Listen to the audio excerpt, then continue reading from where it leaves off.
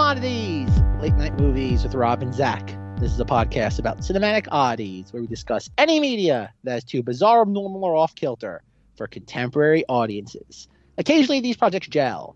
Most times, they crash hard into the realm of obscurity. Join us as we delve into the cult classic swamp. I'm Anox Naman. And I am a librarian. We are, I think I might have jumped the gun earlier in this series, Zach, when we did Spy Kids, and I asked you if this is the true start of the 2001 Fort year, because that's what it was labeled as in the spreadsheet. And you told me I was wrong and I was a fool, and there was some domestic abuse between us that I had to cut out of that episode. But am I now correct in saying that this is the start of the 2001 Fort year? You are correct, Rob. You are correct. Okay, begins. I'm correct, but there's still some domestic abuse I have to cut out. Got it. Some. All, maybe? all the domestic abuse. Oh, but okay, so we're finally here, Zach. I guess, so technically, does that mean that the start of May is the start of the summer? Is that how it works in Cinemodities world? It's how it works. Like, it just, like, I can't remember when that became a thing, because, like, movie-going season began usually on Memorial Day. Mm-hmm. I think that was a thing that went all the way back to, like, Star Wars. But then, like, over time, it slowly just became, like, oh god, it's weird how like the goalposts for the summer movie season just kept expanding.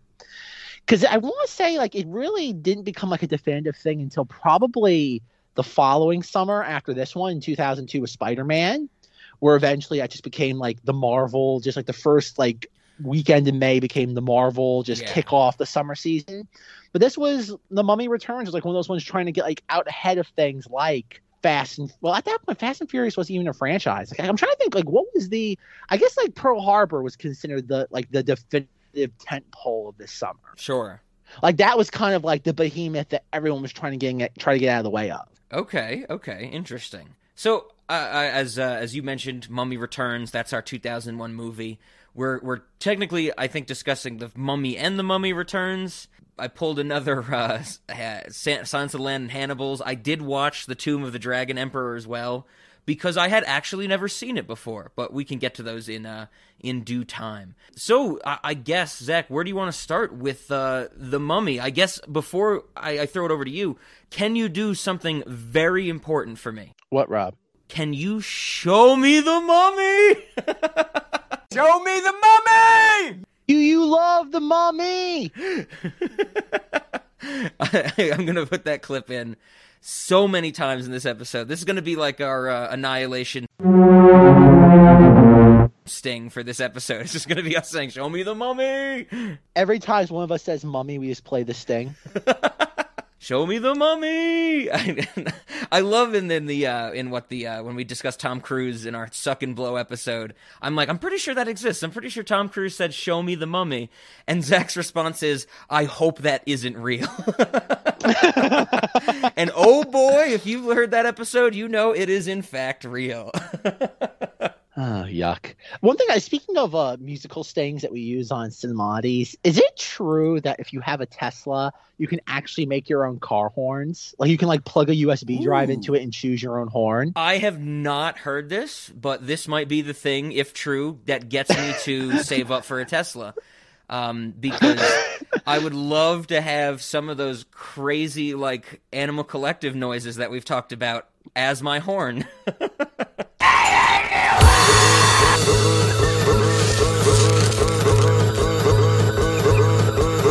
I would love being able to drive around and like someone gets too close to you and the Annihilation sound plays. Wah, wah, wah, wah. That would be wah, great. Wah, wah, wah. I would love like the Shining, the womp womp womp womp, you know, stuff like that. You get one that screams, show me the mummy.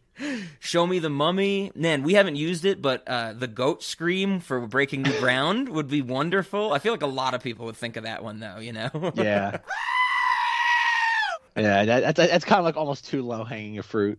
I hope that, since I'm imagining that... Well, I don't know too much about car horns or cars in general. We'll have to ask LaShawn when he comes on again. But I know, like, in or like old school cars that the horn would literally be like a horn, and when you hit the thing in your steering wheel, it would squeeze something like a horn to make the noise. If it's digital now, I hope that we can create something that if you hit the horn and you like let go of it, it won't stop. So I want to be like, hit the horn once and it'll play like a 3-minute music clip or something, and there's no way to stop it or like prevent it from doing that. I want that has to be regulated by the government, right? I would hope Has so. to be, right? Rob, are you telling me you do not want to be driving down like the road? Like I've shown you that clip, right? The guy in this song going, ah, Yeah. I want that. I want that as a horn. I want that. I want all of it. I just want like a cacophony of sounds. Absolutely. I mean, can you imagine, as New York City has historically been just constant horn honking, if it was just like everybody had a different musical sound on their horn, and it was just, you know, like all over the place. And I mean, there's some precedent for this. I mean, I don't know what movie it's been in, but I'm sure it exists. I know it exists somewhere where La Cucaracha is somebody's horn, you know? Oh yeah. And oh god. so Rob, could you imagine? Are you making an Ant-Man reference, Rob? There is no way Ant-Man is the first one to do that. There is no way. I know. I could see that as like in like Cheech and Chong Go Up in Smoke that was in that movie or something like that, you know? Oh god. But I think that would be wonderful. But to answer Rob's question, yes, this is the definitive kickoff to the 2001 summer fort year. The floor play is over. The floor play is over. The floor play, yes. So I'm glad. I know that I mentioned it in the last few weeks that it's all downhill after Josie and the Pussycats and Freddy Got Fingered. This is a good follow-up to Freddy Got Fingered because while this is, of course, nowhere near the masterpiece that movie is, and I definitely don't love the Mummy series as much as I love Freddy Got Fingered. This is a good like kind of come down, you know? It's not like we're going directly into something that I hate and that I will actively be uninterested in while I watch, like Shrek.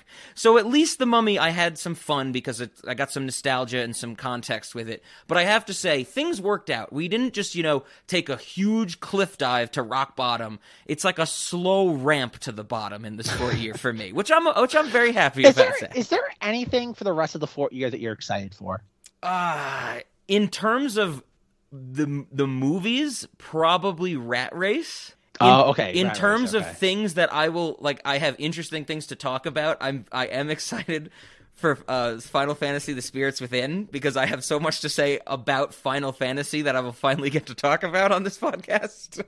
But I mean, what else? No, I'm not excited for Jurassic Park 3. I think that might be the one I'm going to actively see if I might just like do the Cliff Notes or something. I don't know if I can handle watching a goddamn dinosaur movie ever again in my life. Have you not? We could have that discussion right now, and I would not have to see that movie. There's nothing that happens in that movie, Rob. The Raptors talk. Okay, we're done. I'll just edit that out. I'll put the intro. I'll put the outro. We'll release that. It'll be our shortest episode ever. Can we have your description of the franchise from the Dinosaur Boogaloo episode as the Jurassic Park 3 episode, where it's like the first one, have children. Second movie, have children. Third movie, Raptors can talk. Fourth movie, have children. Fifth movie, have clone children. And that's just like Oh man. I mean, yeah, so I'm fine with that. I'm not excited. I mean, and then other than that, I mean, maybe Legally Blonde will be kind of fun. I haven't seen that movie in so long that that's what I'm like, okay. And then everything else is kind of tangentially related. Like, I mean, I am excited to talk about the score, just to talk about the behind the scenes stuff with Marlon Brando, like hating Frank Oz. Like, that's exciting. And then, I guess Jeepers Creepers. Jeepers Creepers will be fun because we get to talk about a convicted criminal. No, Rob, we can't be vague. Pedophile. Pedophile. I thought that was going to be something like if I said we get to talk about a convicted pedophile, you would immediately go, save it! Don't spoil that! No, Rob, that is the only talking point about that movie. Like there's only one monster in Jeepers Creepers, and it's the director. I like that. Oh god, but no, the Mummy and the Mummy Returns. So Rob, do you want to delve into some context? Do you have any context? Yeah, I have a little, not a lot, but a little. Okay, I don't think I have too much context, but I have some vague memories that are from so long ago. They are certainly confounded with other memories and probably, rendered incorrect just by the force of time. But I am incredibly certain that I saw both of the first Mummy and The Mummy Returns in theaters. I know for The Mummy, when it came out in 1999, I would have been like 6 because it was before my birthday. Yeah. But for some reason, I think I saw it in theaters with my dad.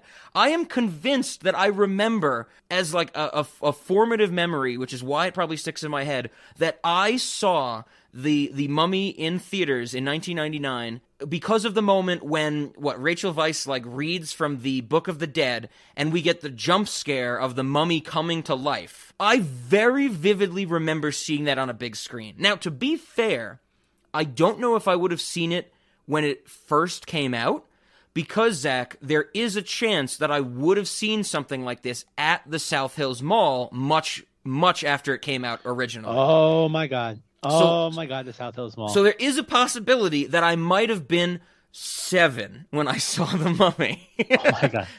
But I am incredibly certain that I saw it in theaters, the first one. I am 100% certain that I saw The Mummy Returns in theaters. That one I had more memory of in the big screen. I remember like the pygmy scene and stuff, watching that in the theater. So I'm sure that I saw both these in theaters. I've known about these movies because of that for so long. And when I was younger, I thought these were good fun. And I also think that this was definitely something that my parents would have been like, oh yeah, we can go see The Mummy, because it's basically Indiana Jones, but with mummies, you know? They are rated PG-13, but there's nothing in here that is really, you know, I think bad for a kid. It's very innocent. I mean, it's only when you get into the background stuff when you're like, oh, Brendan Fraser almost died making the first one, and most of the crew also almost died making the first one, that it starts to get PG-13. But these are very much, you know, like cartoonish, comic booky type movies in terms of tone and stuff. So I definitely don't think this was something where it's like, oh, you can't go see The Mummy. But I am sure that I saw these in theaters. I'm sure then that I saw them like later in life, like maybe continually in the early 2000s, whether it be through TV or maybe a VHS. I don't think I had this on VHS, but I've always known about these movies. This was like my first introduction to Brendan Fraser. I would argue that today this is what most people remember Brendan Fraser from, because as we talked about, no one saw Monkey Bone or wants to rewatch Monkey Bone. I know everybody wants to forget Crash. Other than that, you know, maybe Encino Man would be the other Brendan Fraser thing, but we'll get more into Brendan Fraser. But that's my context that I knew about these movies, and I have to say, like I said, it's a slow ramp down to the bottom. These were pretty fun. I had some fun rewatching these movies, so I'm glad that we're talking about them before getting into things like Shrek and Pearl Harbor and AI and stuff like that. Oh God, AI. Oh God, AI. I feel like AI is gonna be the most painful. Like, say what you want about Shrek. You might not like Shrek, but it's going to be easy to talk about. AI is going to be us just like frustrated. You could tell me right now that AI, the actual length of that movie, is less than 3 hours, shorter than Pearl Harbor, and I will be like, I believe you, but it does not feel that way. AI feels like it is. No. Like, I feel like I will start AI, you know, maybe when, like, the sun is out, and by the end, the sun will be rising the next day. I also meant the sun's out, as in, like, it just burnt, it went supernova and burned out. That's what I thought you meant, and I'm like, accurate. Yes, accurate. That's fair as well. But no, I think AI is what happens when a computer makes a movie. Yes, absolutely, 100%. I mean, so yeah. I mean, but we're not there yet. Thankfully, I'm still relatively happy. I'm riding the high of Freddy Got Fingered, I guess you could say. But The Mummy and The Mummy Returns, I think they're good fun. I know we'll get into it for sure as we talk about it more. And like I mentioned, I did watch The Mummy: Tomb of the Dragon Emperor because I had never seen it before. So we could probably talk a little bit about that because I know Zach didn't rewatch it for this, but he's seen it before. But yeah, I mean, that's my context, that I actually saw these when I was young. I enjoyed them then. I enjoy these for the most part now. I have a lot of issues with some of it. Specifically the second one. I think I went into Stockholm Syndrome at the end of the second one. There was like a good 15-minute period at the end of The Mummy Returns that I could not stop laughing. Like, I was so giddy. Like, you know, it was like sleep deprivation type of giddy at the end of The Mummy Returns that I was just losing it. But yeah, that's my context. So I guess if I was like Zach, I would be able to say I had my ticket stubs for these movies, but I Rob. never saved my ticket Rob. stubs. So you that know leads exactly to where I'm exactly how many ticket stubs do you have for these movies? Unfortunately, Rob, I have them only from one viewing. Unlike Spy Kids, I did not see this twice in theaters. My introduction, I guess when I really think about it, my context is going to be fairly involved with this. This was kind of my coming into my own when it came to my interest in movies. I remember because at this point, if you look at all the movies I'd go see in theaters, just going from my ticket stubs, my first ticket stub I have is Pokemon, the first one, Pokemon 2000, Thomas and the Magic Railroad, The Grinch, 102 Dalmatians, Castaway, which this day I still can't believe my parents took me to go see that. Miss Congeniality, Recess School's Out, Spy Kids again, Pokemon 3. This is the kind of fodder, and obviously sprinkle a Star Wars in there. So I remember in the spring, I guess May of 2001, all the kids at school, again, I was in third grade, Rob was in third grade, but this is when I'm still living in Florida. All the kids were going to see Mummy Returns, and Mother's that's just too scary. That's just no. And I'm like, Mom, they're having commercials for it on Nickelodeon. It's not scary. They wouldn't be I think about it. 8-year-old me was convincing my mother to see it based on marketing. Be like, Mom, they wouldn't have commercials for this on Nickelodeon if it was too scary. And it's only PG-13. She's like, well, if you promise you won't get scared, like Rob said, one of the biggest things was the little pygmy mummy. That was that was featured in all the marketing for this. But much like how I've talked about it on the Star Wars podcast, there was a certain time period that after April, and because how school worked in Florida, school basically ended mid to late May. But by May 1st, we couldn't have any fun because that was in my mother's mind, it was this weird sort of extrapolation of the it's a school night mentality. Okay. And that it's the end of school. We don't have fun the end of school. We worry we concentrate exclusively on the end of the year of school. So it's either it's a Friday before a weekend, we can't go to the movies because it's the end of school. And I'm it's kind of to make a weird sort of connection. It's Rip Torn in the chicken sandwich at dinner. Sure. It's you better eat you don't get to eat. You are at the dinner table. You do not eat a chicken sandwich. I'm telling my mother 8 years old, I'm an adult. I can eat a chicken sandwich if I want to. And so I looking at the ticket stub, and this one, as Rob knows, once we started getting into the high school years, I had to be the first one to do everything. Yep. The most extreme example of this is the time I waited 7 hours online to be the first person into the first showing of Star Wars: The Force Awakens at the Galleria. And I'm still infuriated to this day that they were interviewing people outside the theater at 5 p.m. being these are the biggest Star Wars fans ever. They're waiting outside for 2 hours. I'm like, horse shit. I've been waiting for 7 hours. Go view your journalistic integrity. Talk about an oxymoron. And sit there and come into the goddamn theater lobby and talk to the real fan that's been sitting there for 7 hours. I missed the birth of my child for this. Interview me. Oh, yeah. In all honesty, if I had to choose between a birth of a child and a brand new Star Wars movie, I don't want to be a bad person, but I think we all know what my decision would be. I think the accurate representation of what would happen is that whoever you were having a child with would also be a huge Star Wars fan, and that kid would be born in the line for the Star Wars movie. No, Rob. No, Rob. That would take During away the movie? from the Star Wars. They would that would take away from the movie. They'd be told to stay at home and don't get in the way. Remember, as Rob can tell you, there's only one priority in life, and it begins with the word star and ends with the word wars. But no, anyway, back to the Mummy. The movie came out May 4th, and I did not buy the ticket stub. I did not get to see it until May 26th. This is very similar to the Grinch thing, where I didn't get to the Grinch until the Grinch came out the beginning of November, and I didn't get to see that until 2 days after Christmas. Sure. Because that's just how my mother was. My mother's no. We have fun once everything is over, and it's I don't get it. So I remember wanting to see it. I got to see it, and I want to say that it was my first PG-13. No, it couldn't be Castaway. I saw Castaway in theaters. I think it was my first PG-13 movie, and that I wanted to see it, and I enjoyed it. I enjoyed it. I didn't really care about the Mummy. I know my nephew and like his family, like obviously they knew all about these movies. Actually, The Mummy Returns was my first time ever seeing a DVD player in action because he had that DVD. Okay. And I was just blown away because I never had a DVD player. He had that, and it just drove me nuts that he didn't just have one DVD player.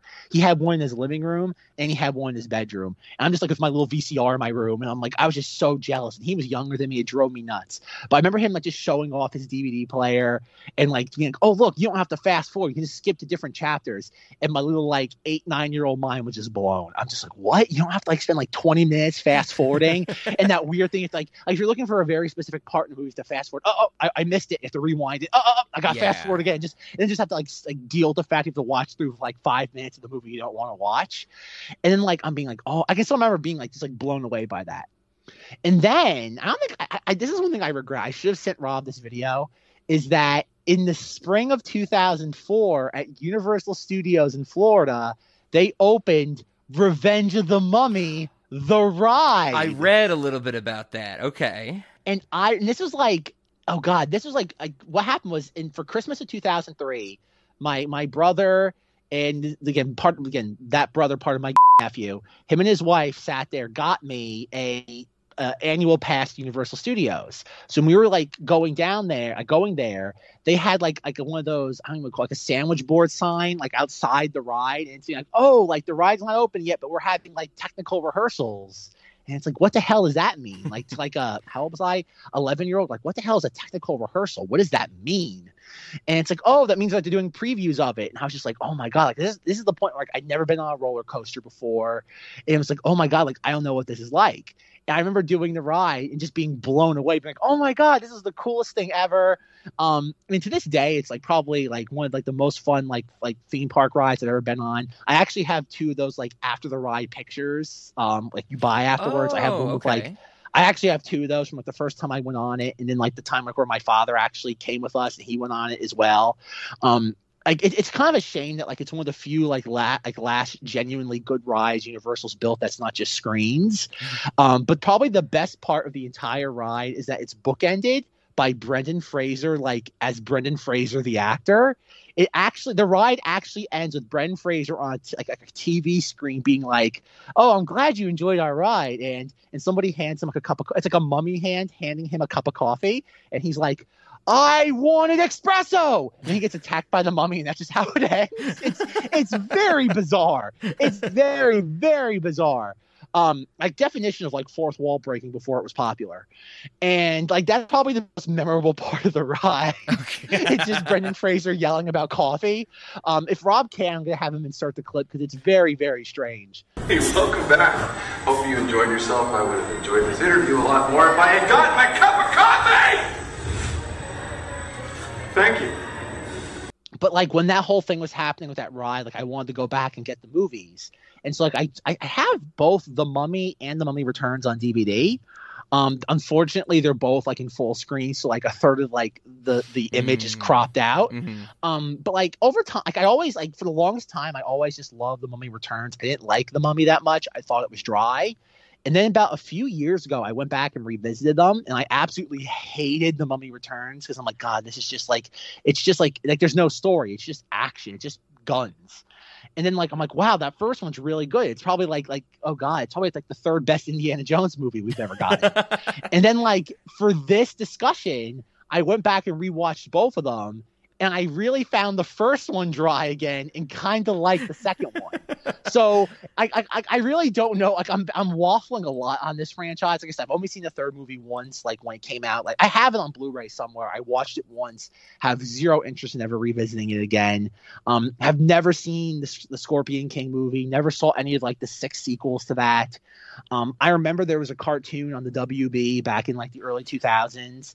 The most memorable thing I remember that from was like they used to have commercial bumpers for it. It was like Imhotep is like a spider, and it's like Spider Mummy does whatever a Spider Mummy can. And it's like supposed to be like this weird sort of like mashup of like the Spider-Man theme. Yeah. I'm glad you bring up the animated series because I did not know about that. If I had heard about it, I had completely forgotten it, but I found it in my research for this.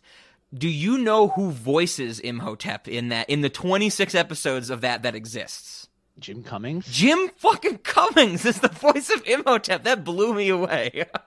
Is it really? Yeah, it's Jim Cummings. Whoa. I went on the record. That was a like shooting the basketball over my shoulder blindfolded level of a guess. I literally just made that up on the spot. I thought of the most like prolific voice actor I could think of that wasn't Tom Kenny, and I just lobbed it over my shoulder. It was I was just like legit buy a lotto ticket right now. That's awesome. Yes, absolutely. But I was looking into it and I was like, oh, like what's this about? You know, I'm looking at the voice acting cast and it has a lot of those famous voice actors from that time. You know, like Ray Delisle. Tom Kenny is in it. Tom Kenny voices Jonathan.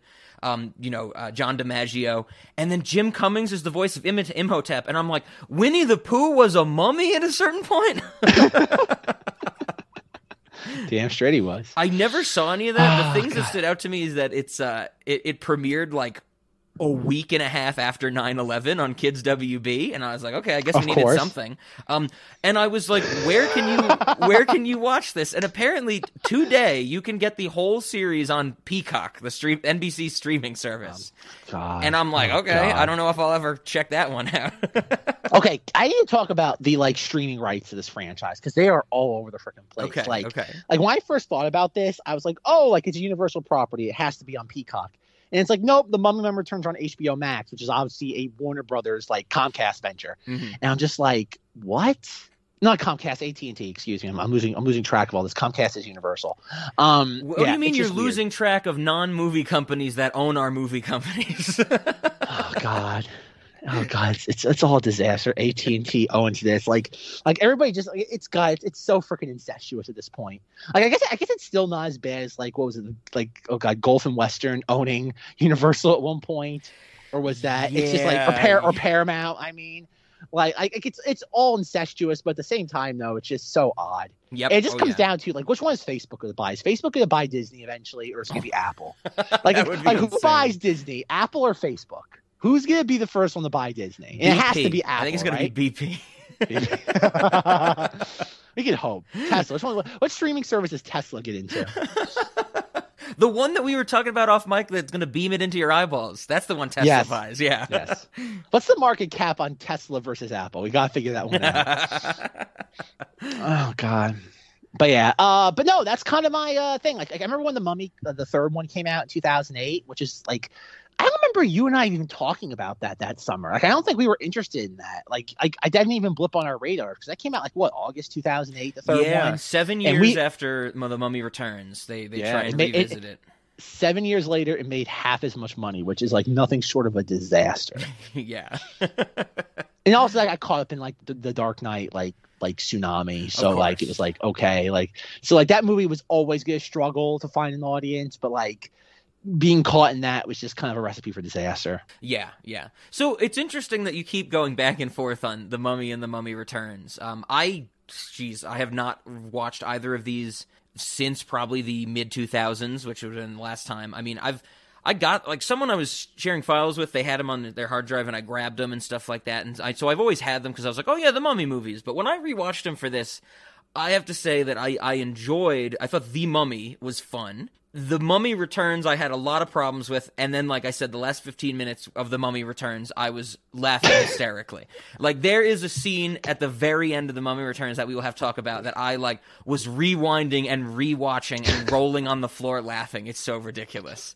So I had good fun. And I guess I should say, for finally seeing the Mummy Tomb of the Dragon Emperor, I am incredibly neutral. It is the most bland movie.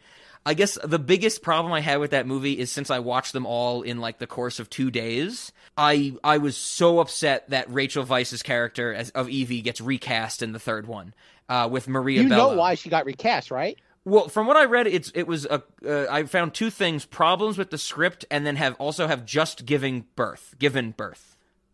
That's what I found. I always heard that she did not like the idea of being like in a movie considered a mother to like a 17, like 18-year-old actor. Oh, okay. Like she thought that was a very bad. I remember like back in like 2008, that was like the biggest thing. She did not like the perception of that. Like, it would make her look older than she was. Like being like basically portrayed. And it would kind of, that's what I remember at the time. Like she just didn't like her. I don't know, her talent. I'm not her talent. Talent agency did not like that. Something like that. Okay. Yeah, I didn't look into it too much because since we weren't focusing on that one, I didn't do too much research, but I was very upset when, like, Maria Bello shows up and I'm like, who the fuck is this? And then they're like, Evie, and I'm like, no! I'm like, this is terrible to watch these movies in, like, quick succession and they fuck it up. Like, I'm very upset by that recast. When does the third one take place? Because I know the first one and the second one are 10 years apart. What's the difference between the second and third? Ooh, I don't even know if I actually remember. Okay, fair enough. Yeah, but I mean, like, almost everybody else comes back. Like, Brendan Fraser's in the third one, of course. The guy who plays Jonathan, and who is John Hyde, I think his name is. I wrote it down somewhere. We'll get to him. I have thoughts on who plays Jonathan. But Jet Li is in it, because like Zach said before we started recording, he's on the poster. The best scene in the movie is the beginning where Jet Li turns into clay, like a witch curses him and turns him into clay, and he like vomits up wet clay as he's turning into a clay person, and that's pretty cool. There are Yetis in the third one, but they're on the good guys' side, which I thought was strange. So like Yetis are just helping them for most of the movie. I was incredibly neutral on it. I was just like, yeah, they're just rehashing the first two movies, but in the, like, you know, with Chinese dynasty mummies instead of Egyptian mummies, and it was not the greatest. And it deals with the whole family nonsense, which I never enjoy in any movie, period, basically. So I would not recommend it. Stick with the first two. At least the first one's fun, I would say. The second one, if you are like me, you will die laughing at the end of the second one. The second one becomes such a ridiculous comedy, it's wonderful. It's funny you mentioned that too, because like at the end of the first one, I couldn't stop laughing. It's just like everyone's just screeching each other. Yes. Like we have like Mummy and Knox on the Moon just chasing Rachel Weisz around. I'm just like it's goofy. I'm just like it's like okay. We said this off mic. The first and second movies are like they follow the exact same template. Oh yeah. Except there's there's a lot more action in the second one. Basically, the second movie basically takes out any sort of character any of these characters had and just replaces it with action. Yes. It's like what if instead of having one character with a gun, we have all the characters with guns? And it's like boom. It's like, and that's what happens. Yeah, because like in that. Okay, so you're watching the first one.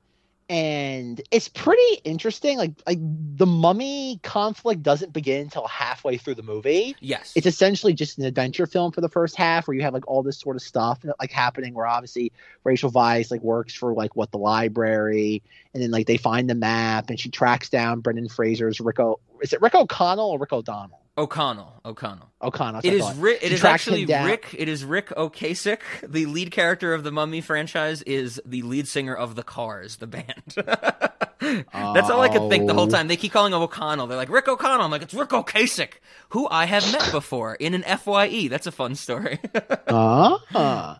Everybody's like, who the fuck are the Cars? Oh God, Rob. They did the Circuit City song, Zach. I got you just what I needed. Remember that in all the Circuit City commercials? Oh yeah. Look at this. Yeah. We got to talk. How have we gone so many movies into 2001 and not talked about Circuit City? Yeah, my brother-in-law, he's always inviting me over to watch his big fancy TV. And you hate him for it. So you want something bigger and better for a lot less money. Yeah. At Circuit City, we have all the hottest new TVs, from HD TV to plasma, LCD, and more. And with unbeatable prices guaranteed, you'll find the perfect one. Circuit City. We'll get to that, Rob. Remember, Rob, we're going to talk about that. Remember, like at the halfway point through the fourth year, we have to talk about the special on CBS, like 100 Years, 100 Thrills. Yes. And we see people like, eating like slices of plastic cheese. With the cellophane wrap. I thought you were about to say that we saw them eating Circuit City, and it's like, no, that was a few years later when they were going bankrupt. Everyone was just eating Circuit City. I miss Circuit City. Yeah, so I don't know where I was going with this. But yeah, okay. Evie tracks down Rick O'Connell as he's about to be hung because he's just. Do they say why he's being hung? I don't. Is he an infidel? I don't. Yeah, I think it's something like they capture him being like not a grave robber, he's searching, like he's like treasure hunter type of thing. Okay. And that's no bueno, because there's some weird backstory that I wasn't fully tracking about how like Brendan Fraser's character Rick Ocasek was in like the French Legion, and I think that's what like the beginning is supposed to be with Benny and like them fighting somebody, and he's like in some actual military outfit, but then he leaves that outfit and becomes more of just like an adventurer, and he gets caught somewhere he isn't. I think that's what I gathered, but I was so blinded by what was going on in like the beginning of this movie, because I was just like, I want to see the scene where Brendan Fraser almost dies, because I feel like everybody, or maybe not everybody, but a lot of people know that when Brendan Fraser got hanged in this movie, he almost like died in real life, and I was just like, I want to see it. He's also in jail because he sexually assaults Rachel Weisz because he steals the kiss from her, and I'm like, no, you're going to jail, you're going to prison for that, because he's already in jail. Each year, 1 million Americans commit crimes and are sentenced to prison. But the crime doesn't stop there.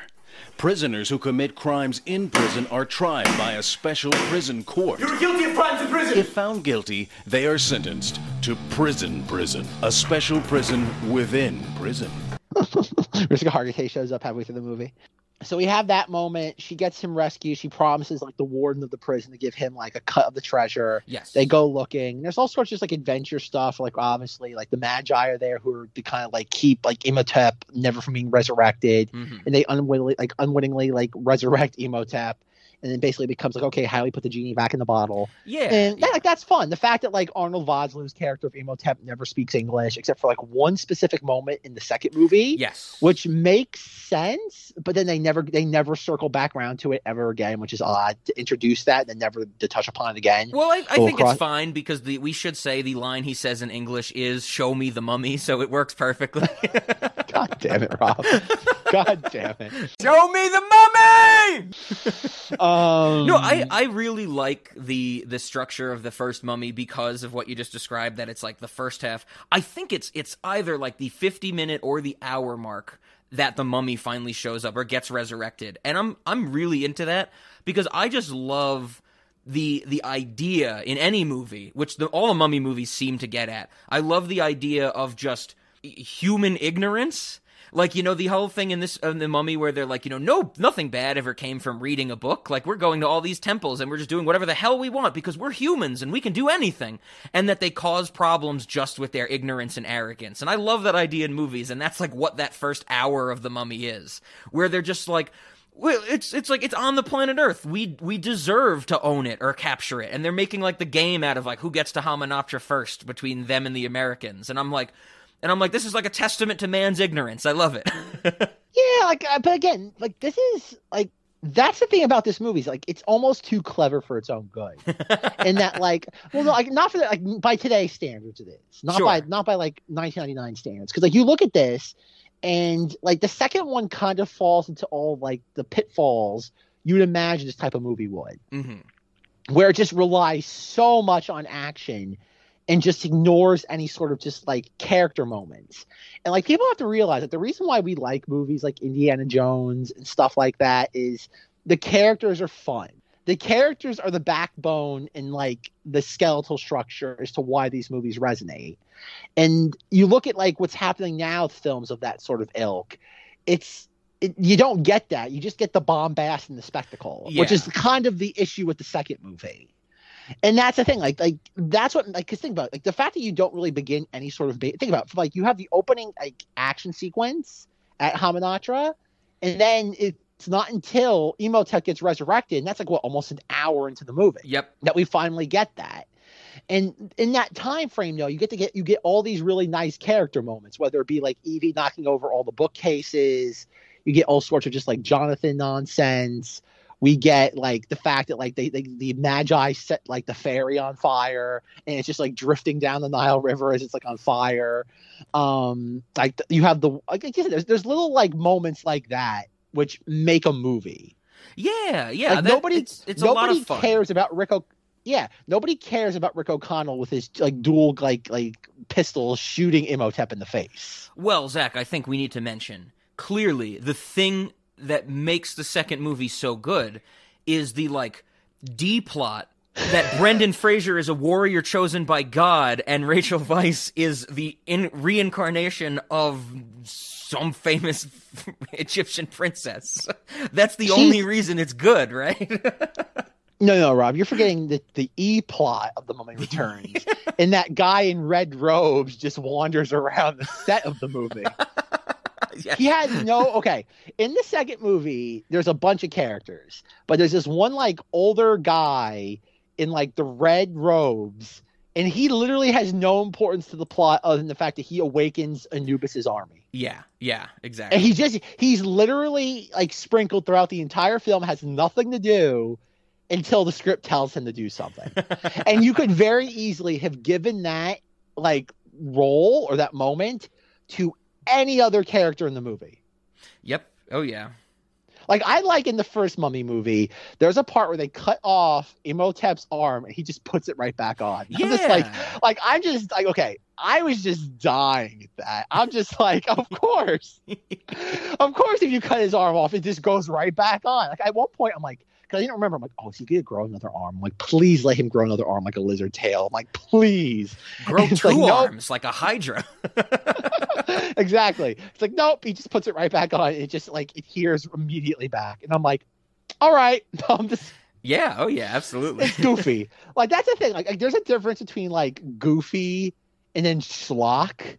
That's goofy. The second movie is very schlocky, where you have like the pygmies, and the pygmies are just like kind of just like vicious. And they just kind of sit there like you have them like they constantly keep shanking some of the people, and then like one of them flings over like at one point we see Jonathan and one of the, like the bad guys in red, and it's like, oh, they can't go past those markers. Yep. They're like ancient burial like markers. And the little like pygmy just like flings himself like kind of what would you call it? Like flings himself over and just starts like stabbing the guy, and he starts screaming, and the pygmy screams back at him and runs away. Yes. That's schlock. Oh yeah, oh absolutely, yeah. That's unintentional schlock. That's a good point. That the first one is much more goofy, which is probably why I found it so much more fun than the second one. And then, in all seriousness, cramming in the warrior chosen by God nonsense, and Brendan Fraser having a tattoo that was not mentioned at all in the first movie drove me fucking crazy. It's not there in the first one. movie. Yeah, it's not there. And so, and he even says, like, he's like, I got this when I joined the military like 20 years ago. Yeah. And there's some mention where he's like, oh, I'm just this kid from an orphanage, and it's like the Magi dude is like, no, you are warrior chosen by God, and I'm like, fuck you, movie. But the first one is so much more goofy in a fun way. Like, I love this. The goofy scene that stood out to me in the first one is when, like, Imhotep is back in Cairo and trying to get Rachel Weisz for his reincarnation thing for what's her name? We'll have okay. I guess Anaxunamun. Okay, she is Unuratu to me. Patricia Velasquez will always be Unuratu because I played the Shadow of the Tomb Raider game that she's in, and she plays Unuratu, so that's what I called her the whole movie because it's shorter than Anaxunamun or whatever it is. No. The reason why I've called her that ever since seeing The Mummy Returns how many years ago, I love at the end of that movie. Yes. Spoiler alert! That she's like after like we've seen 2 movies of her, and all she wants is to be reunited with Imhotep, and then like he's like Anaxunamun, and she's like, fuck this, and he just runs away and gets hit on the head with like a boulder or something and dies. I feel so bad for Imhotep when she runs away. I'm like, how did they pull this off that I actually feel bad for him? But like I love that like he's just yelling that. He's like, Anaxunamun. It's like ever since then. And like even like when I was watching the first one again for this recording, I just see her, I'm just screaming that at the TV.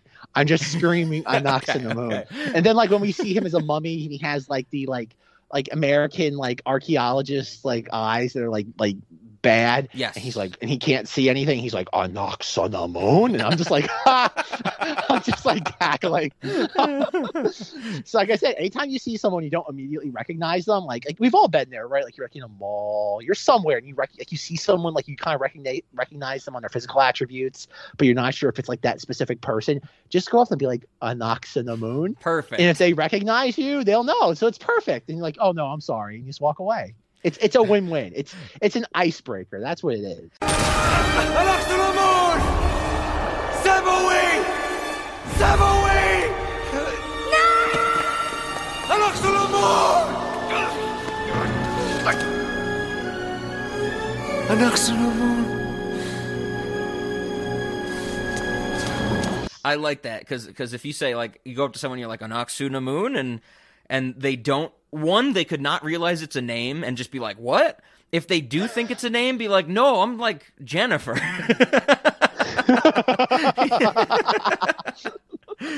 So the goofy scene that so when Imhotep's in Cairo in the first movie and he's trying to get Rachel Weisz and like they're trying to stop him and that type of stuff, or Brendan Fraser and the gang are trying to stop him. There's the scene in somebody's like Cairo room where Imhotep sees a cat and gets so scared he turns into a tornado. And I'm like, that's fun and goofy. But that always There's always a lot is of wonderful. that though. Oh yeah, but that one stood out to me. That's a weird thing in this movie. Well, but he does that a couple of times in these movies where it's the goal markers of where his powers begin and end, kind of like I don't know where they like fall, because like at one point like there's a lock, like they lock Rachel Weisz like in a bedroom, and like he like instead of him just like opening the door or just like bursting it open, he spends like an hour and a half just like trickling sand through like the keyhole, and I'm like wasn't there a window or something he could have gone through? Like this makes no sense. Like you have that. Then, like Rob said, he turns into like a tornado at one point, and then like later in the movie, we see him like doing the tornado thing with Benny and her. Yep. Back to Hamunaptra. I'm like, wait, what? I'm like, how does that work? Like, wouldn't they suffocate? Like if he's doing that, like, how are they breathing? How are they not like inhaling sand? I'm like, what is going on right now? He makes air bubbles like Aquaman does in one and only one of the DC movies. It's perfect because we don't need continuity, Zach, if they've taught us anything. Because in the second movie, Imhotep just has the Force. Yeah, he has the Force in the second movie. Like, yeah, because we see him just like be able to fling people, like levitate people.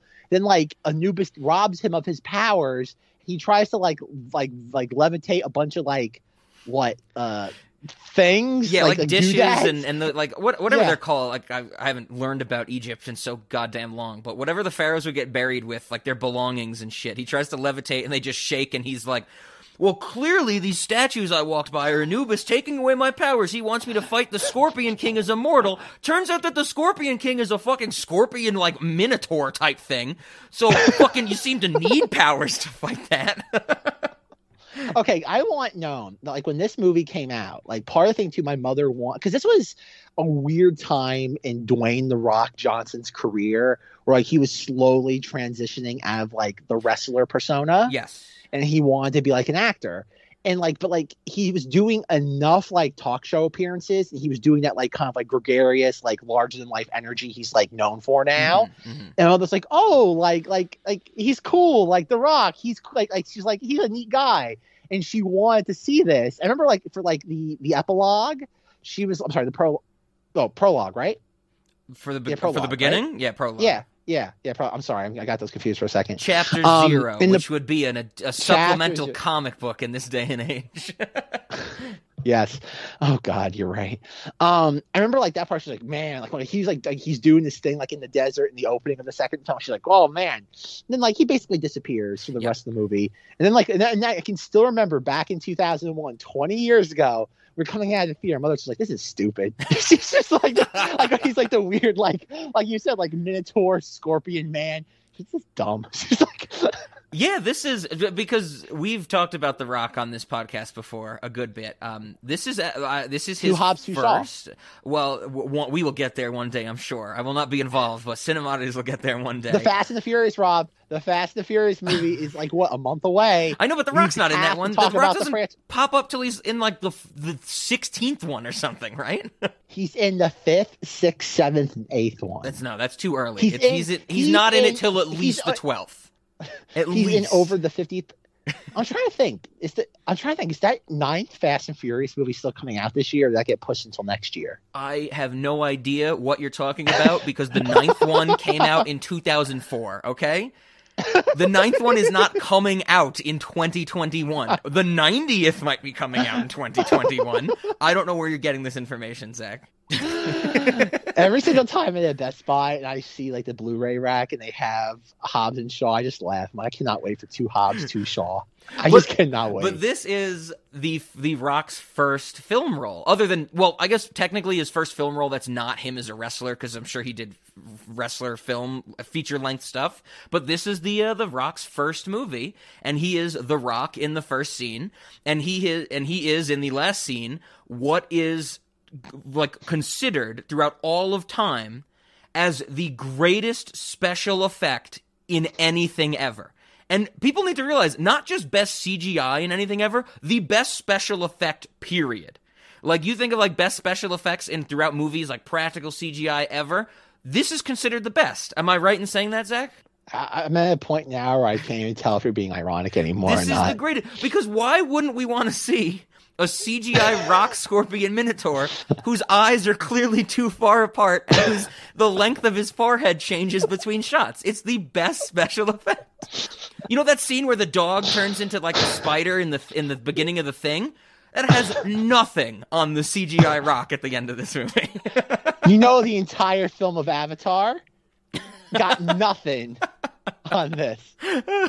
No, I remember, like I said, I haven't seen this movie in so long, but like if you know anything about the Scorpion King in this movie, it is considered like laughably bad, and I was very excited to get to see it again, and it is laughably bad. Like I said, his forehead changes size, his eyes are way too far apart, and you read stuff about how it was rushed and stuff like that, but I don't care. It looks fucking ridiculous. But like, you know what my question was while watching it? Like I said, it was always jarring, even as a kid 20 years ago. It's somehow just as inexplicable, yes, like 20 years later. Yes.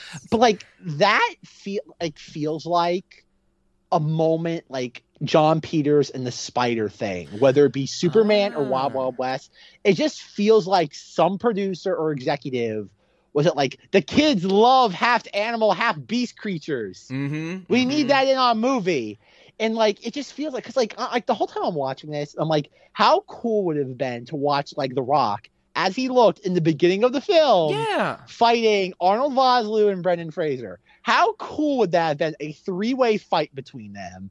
And instead, we get like a depowered Arnold Vosloo and a confused Brendan Fraser who doesn't know what he's interacting with. And he's awkwardly like stabs him through the chest, like in the final moments of the movie. And I'm just like, what is going on? Okay, I'm just I'm so confused. This is okay. We're there. We have to. I am Shelley Duvall in The Shining. I am very confused. I'm very confused.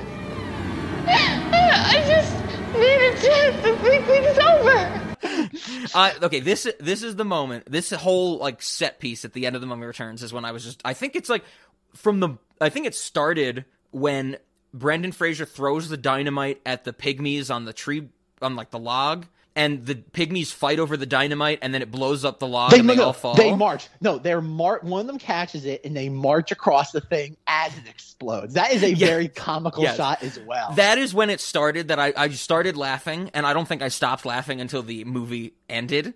But the moment that I was rewinding and I lost it on is the shot where it's like, you know, full frame. On the right side of the frame, you have Brendan Fraser like hanging over the edge with the spear in the Rock Scorpion thing's chest. And that's how the shot starts, where it's the cutaway or the reveal that, you know, Brendan Fraser has succeeded in stabbing him with the spear. And then in that shot, Imhotep runs in from, you know, the left of the frame, slides down on one knee, extends his hands, and goes, "No!" And it is the funniest fucking thing that I've seen in a long time, that I rewatched it like a bunch.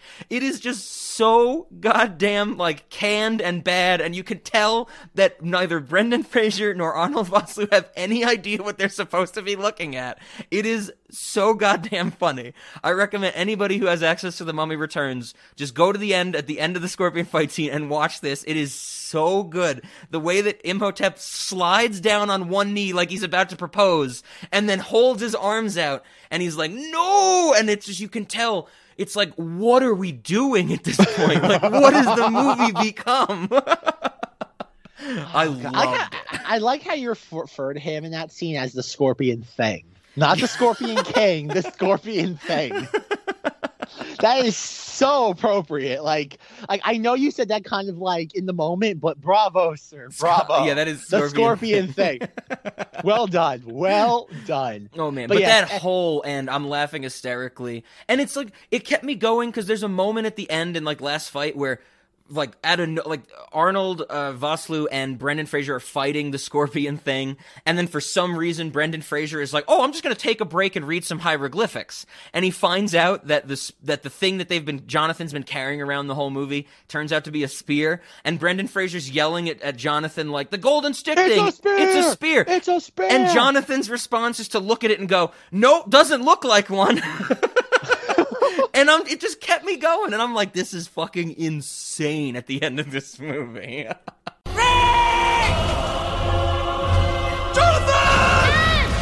It's a spear! The golden stick thing! It's a spear! Really? Doesn't look like a spear! No! It's because it opens up into one! Yes, and? Doesn't! It opens up into a spear! But like, you don't think it's so like what makes this movie so refreshing is that like it's just like it's cotton candy cinema, but like not in a bad way though. Like this movie is the second one is so goofy, yet it's not like I'm trying to think of a modern example of this. I guess we'll make this is gonna be the never-ending punching bag of cinemodities, but the 1-2 like cancerous punch of like Infinity War and Endgame. Sure. Is like both movies are just dumb and like they're dumb and goofy when you boil them down to their essence. Yes. But there's something infinitely less pretentious about The Mummy Returns. Oh yeah. And it's also like it's almost like there's like almost like an effervescence to it. Like it's like bubbly. It's like, oh God. It's almost like a seltzer like on a cold like on a warm day. Sure. Is that like it's not gonna like sure there's a little bit of bubble and fizz, and yet like on the other hand you have like the Avengers thing of just like the most like just like sugary, oh God, like leaves like this weird like tacky feeling in your mouth of root beer, and which is that where it's just like both like are like not that different at the end of the day, but one just weighs you down while the other one doesn't. One is Fresca, one is like dollar store root beer. Yeah. No, that's a good way to put it. I mean, that's how I would say I feel about like, you know, this whole like ending bit that I've been discussing, where it just is so kind of, you know, just bubbly, and it just keeps going, and I'm laughing at it, and I'm just riding the train, and it's good, it's fun. But even at that ending, where like they like what? Brendan Fraser basically, oh God, impales the Scorpion thing. Mm-hmm. And then like what, the floor opens up like after Arnold Vosloo does this weird like sort of like risky business slide. Yeah. And then like Rick O'Connell, Imhotep like gets sucked into the ground where it's like this weird sort of just like what? Like there's the Tool video for you, Rob. Like this like infinite chasm of just like but I don't know what they even call it, like things like just bodies. Yep. Like clinging to them. And like Evie saves Rick O'Connell, and Imhotep's just yelling at Enoxenamone, and she just runs away. Inexplicably runs away. Yes, that is very strange, but that's the point where I'm laughing at it, and then I'm like, I think in like real time, if you had recorded me watching The Mummy Returns, I'm just like laughing constantly ever since the pygmies got blown up. Because we also have to say that after the pygmies get blown up, we have a scene of Brendan Fraser outrunning the sun. And then at the end of the movie, when he's like, Enoxenamone, he's like, Enoxenamone, and I'm just like giggling, and then my giggle gets like slightly sad, like I'm like, oh no, I feel bad for him. Then she dies. Then Rachel Weisz out of nowhere is like, you want to know what heaven looks like? And I'm like, oh my God. No, but you have the part where like the entire jungle gets sucked into like the pyramid. Oh yes, that and too. Then like we see a pygmy go like flying around the thing and it's getting sucked in. Jonathan stealing the giant diamond when they're flying away on their fucking like airship, which they say gets like punctured and blows up. And who's the pilot's name? Izzy. We have Benny and they couldn't think of another different freaking name. Yeah. Benny and Izzy. And they're like, and Izzy is like, how am I going to fix this? I need like hot air. And he's like, you can figure it out. It's like, what? And then like he's a Deus Ex Machina. He just shows up to save them. Yep. And it's like you said, it ends with Rachel Weisz be like, "Do you want to know what heaven's like?" And then like it just ends, and it's just like, what? What is going on? I could not, because I know it came up not recently, but a little while back, and it'll always be in my mind. But at the end of the movie, when Rachel Weisz is like, "Would you like to know what heaven looks like?" The only thing I really wanted her to say was, "Do you know the number to heaven?" Because that would have been great when Rachel Weisz gets stabbed, and then the little kid could have been like, "I miss mom," and Imhotep or something being like, "You know the number to heaven." But can we talk about that moment? Like, okay, we have the part where they're trying to outrun the pygmies. They stop the pygmies by running across like the log bridge. Yes. Brendan Fraser shoots some pygmies that fucking explode when he shoots them, which is very good. But like they're like, and the kid's just like, "Dad, Mom, I have to get to the thing, or else like the bracelet will kill me." Yeah, it's gonna like suck his life essence or something. Sure. It's like whatever. And so they get there and do that, and like Brendan Fraser outruns the son. They get there, and then like Evie's like, "Oh, they made it." Then a Nox on the Moon shows up, shanks her, and walks away. Yep. Only for 5 seconds later for Rachel Weisz to be brought back to life. Yes, it's like, what's the point? They bring her back to life. I think they bring her back to life by recreating the scene from the end of the first movie where someone is fighting somebody else and has to explain how to pronounce a hieroglyph to somebody else.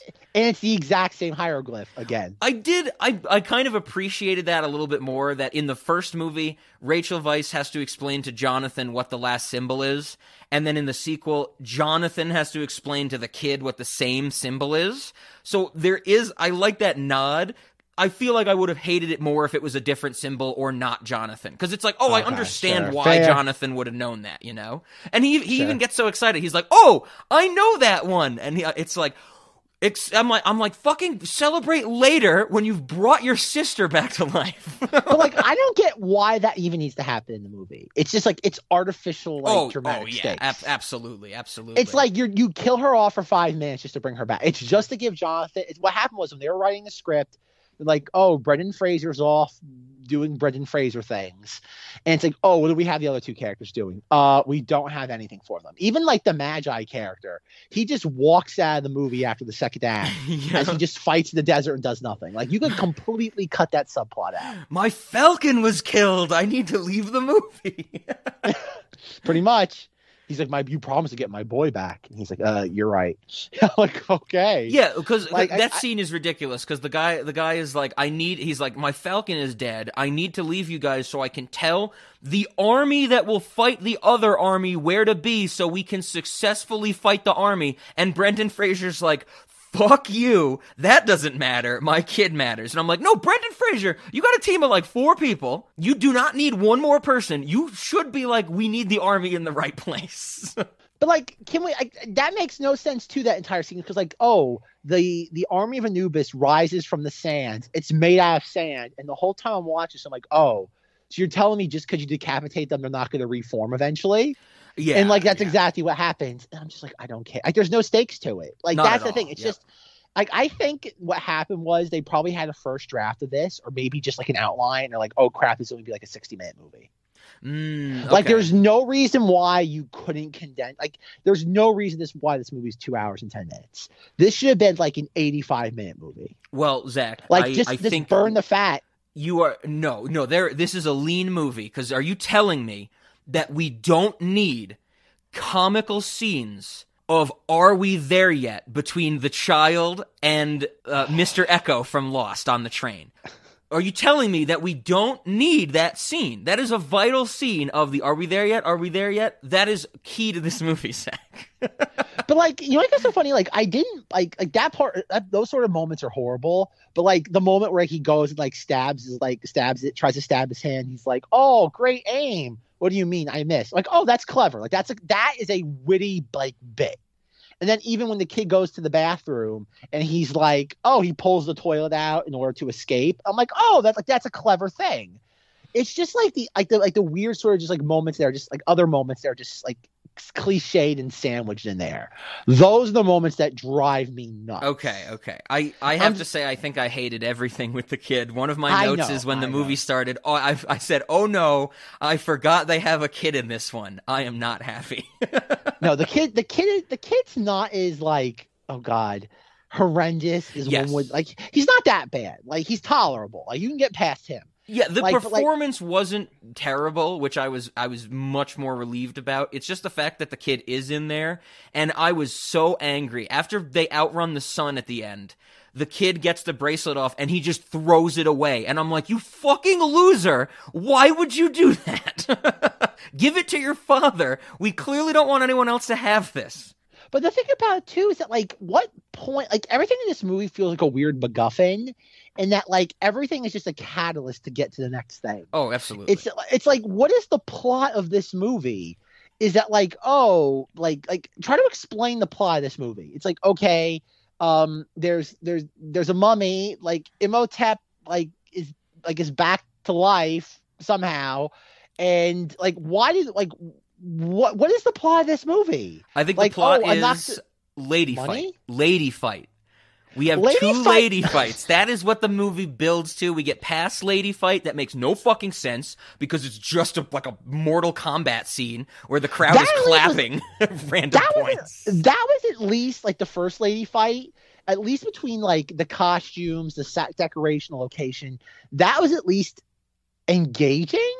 Like, it was at least different. Like, it's so much better than just having Magi Man and Brendan Fraser just shooting things. At least that is different. Like, I will always appreciate a choreographed sword fight over just shooting CGI creation. Like, sure. So you agree that that's the plot of the movie, lady fight? Lady fight? No, I think that's like a spotlight moment, because that's on the poster. Oh, okay. I have to just say real quick, my note during all the lines that I wrote down when I was hysterically laughing at the end of the movie, one of my notes is just lady fight. It doesn't, like, but again, like, it's just like, I just don't, like, what is going on in the second movie? Like, it's like, okay, what is anyone's motivation? It's like, okay, who are the guys in the red robes? Who are they? It's like, oh, a Nox in the Moon came back. Nope, she's reincarnated in Nox in the Moon. Yes. It's like, then why is he trying to bring the mummy, her mummy, back in the first movie? It's like, oh, why they need Imhotep back?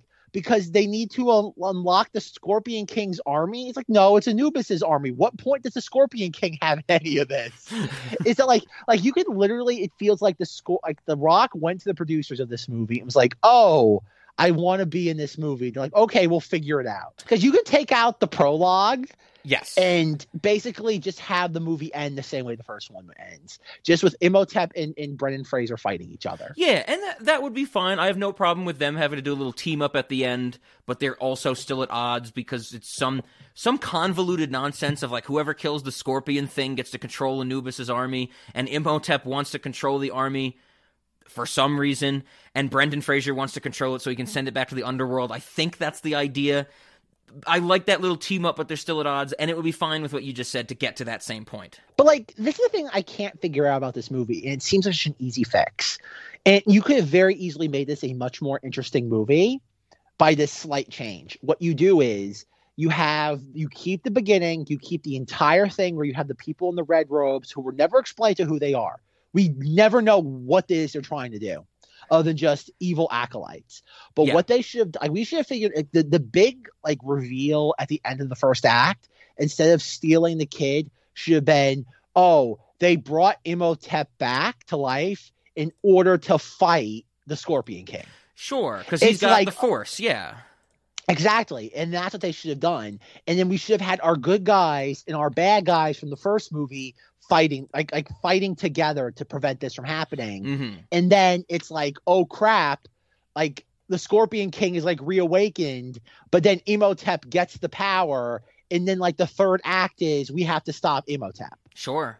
Like that should have been it. Like the first act is, oh crap, like what's gonna happen? Like, oh, we brought Imhotep back. The second act is we have to unwillingly or what's the word?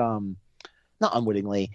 We have to kind of begrudgingly work together to stop this thing from happening. Yeah. And then it happens at the end of the second act. And then like, oh crap, like halfway through the third act, oh crap, like Imhotep like now has the power. We have to stop him from getting it. And yet, like, we get this weird just like amalgamation of just like rehashed things from the first movie. Yes, that fix is great because we do have a Noxunamun in like, you know, maybe the third act, so we still get our lady fight. But we could introduce that the Scorpion thing has a lover as well, so we get another lady fight in the second act. That would be perfect, Zach. We fixed it. Okay, right on. It just feels like everything with The Rock was added in post production. It feels really like does, they had yeah. It feels like they had a completely different movie in mind, and then like something either the studio or The Rock's people, like, or maybe a little bit of both, was like, oh, let's get him involved with this. Yeah. Because nothing from that prologue has really anything to do with the beginning with the movie, and this, like we said, the effects for the Scorpion thing were rushed so bad. It's like, oh, okay. And I just don't get why they just couldn't have The Rock on set. Yep. Unless they already filmed the entire movie and they had like this, like maybe they just fought a giant scorpion creature. Maybe that was maybe it was like a scorpion creature, a giant scorpion creature. And so it's like, okay, so they didn't have to reanimate the whole thing. All they did was cut it in half and just like awkwardly mat like the torso of The Rock onto a scorpion. Yeah, it could be. I mean, I definitely agree with you that it seems like they wanted to shoehorn The Rock in here, because as Ben and I have talked about before, The Rock did want to get into acting, but I think that, you know, I don't know the exact history, but, you know, they play it as a... Because he does the as the Scorpion King. It looks terrible because it's ridiculously terrible CGI.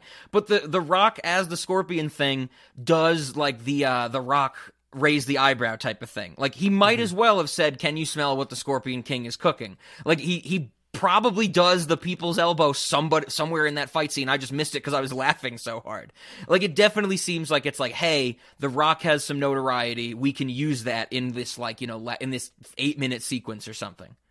Well, yeah, it was you were making a sequel to an unexpected like smash film from 2 years earlier. Yes. Like, think about like any movie like that has a sequel turnaround, especially an unexpected hit where it wasn't like planned out like today's like blockbuster franchises are, was always gonna have issues because it was just basically it was I think in one of the things I read, like Stephen Sommers, the director of both of these, was that like by the end, like Sunday night after the opening weekend of the first one, the studio was like, okay, we want another one. Oh, I loved reading that the legend has it that the most consistent one I found is that the day after The Mummy came out, a Universal Studio executive called Stephen Sommers and just said, "We need another one."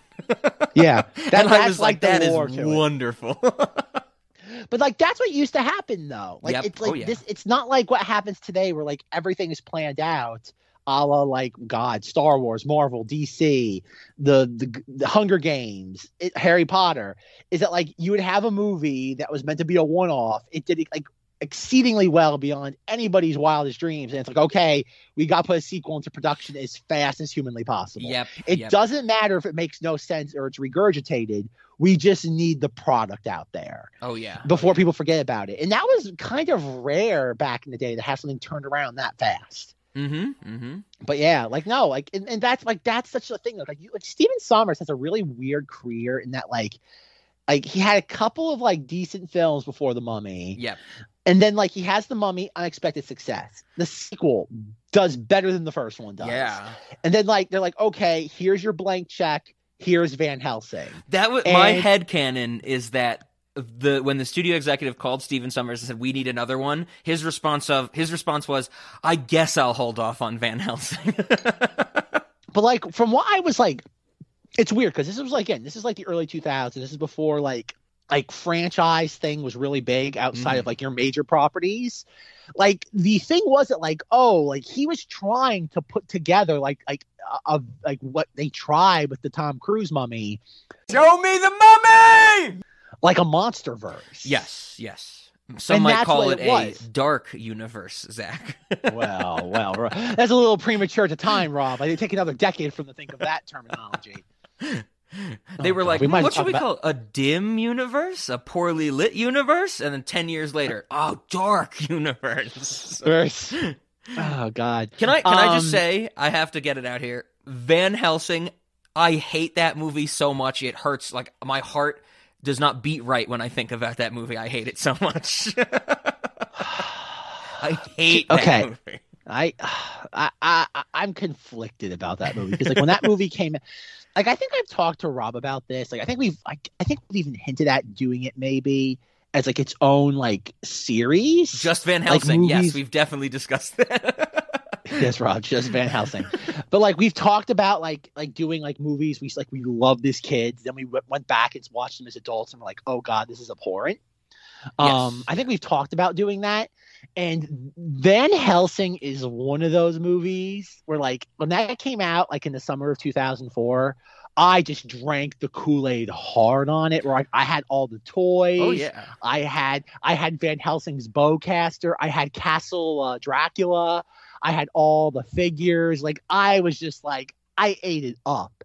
And then like maybe 2 years ago I got it on Blu-ray because like I got it as a DVD.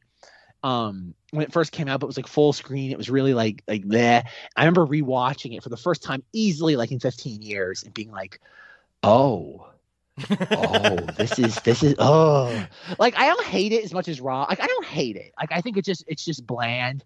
But like I just remember being like, oh God. Like I even like that year for Halloween 2004, I went as Van Helsing. Like I had the costume, I had the hat. I even had his little blades that he like charges up. And I just remember just being like, and this watching it again, just being like, oh God, like this is a mess.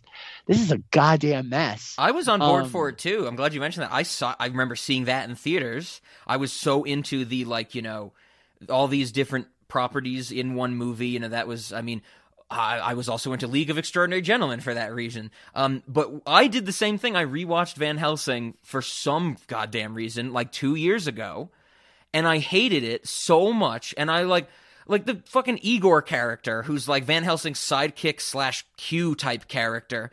Not Igor. That was the monk. The friar or the monk. Oh, sure. I guess I'm thinking Igor was Dracula's one. Was the in that movie? Becomes Dracula's like secondhand man. So yeah, whoever Van Helsing's like sidekick / Q character was, I was like, I actively want this person to die. Like I hated his performance so much. I was like, I am ready to bully someone off of Twitter. Like I hated it so goddamn much. It was a nightmare. I was so upset.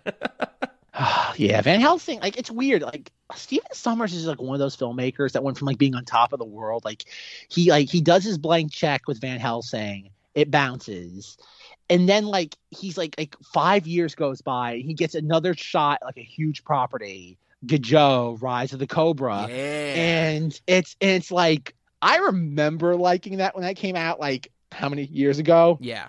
But like, I know I would hate that movie if I rewatched it. I know, like I have that on Blu-ray. I can tell you, like if I go into it, like kind of like accepting it's awful, because I remember some really goofy parts from that movie. But yeah, like Steven, he pretty much just dropped off the face of the earth. Yep. Like for 10 years, he directed 4 major studio blockbusters, 2 of which, like I think Gajo made money. It just didn't make as much money as the studio wanted. It was one of those ones where like it came out the same year as Transformers. I think like Revenge of the Fallen Moon. Okay. And like it's just like it made money. It just did not make like $1 billion. So like it just kind of it kind of fell in that weird sort of just like relative thing. And the guy just disappeared. I think he's only worked on a couple things since then. But like, man, like talk about a very odd career. Absolutely. Like in the span of a decade, just losing all clout.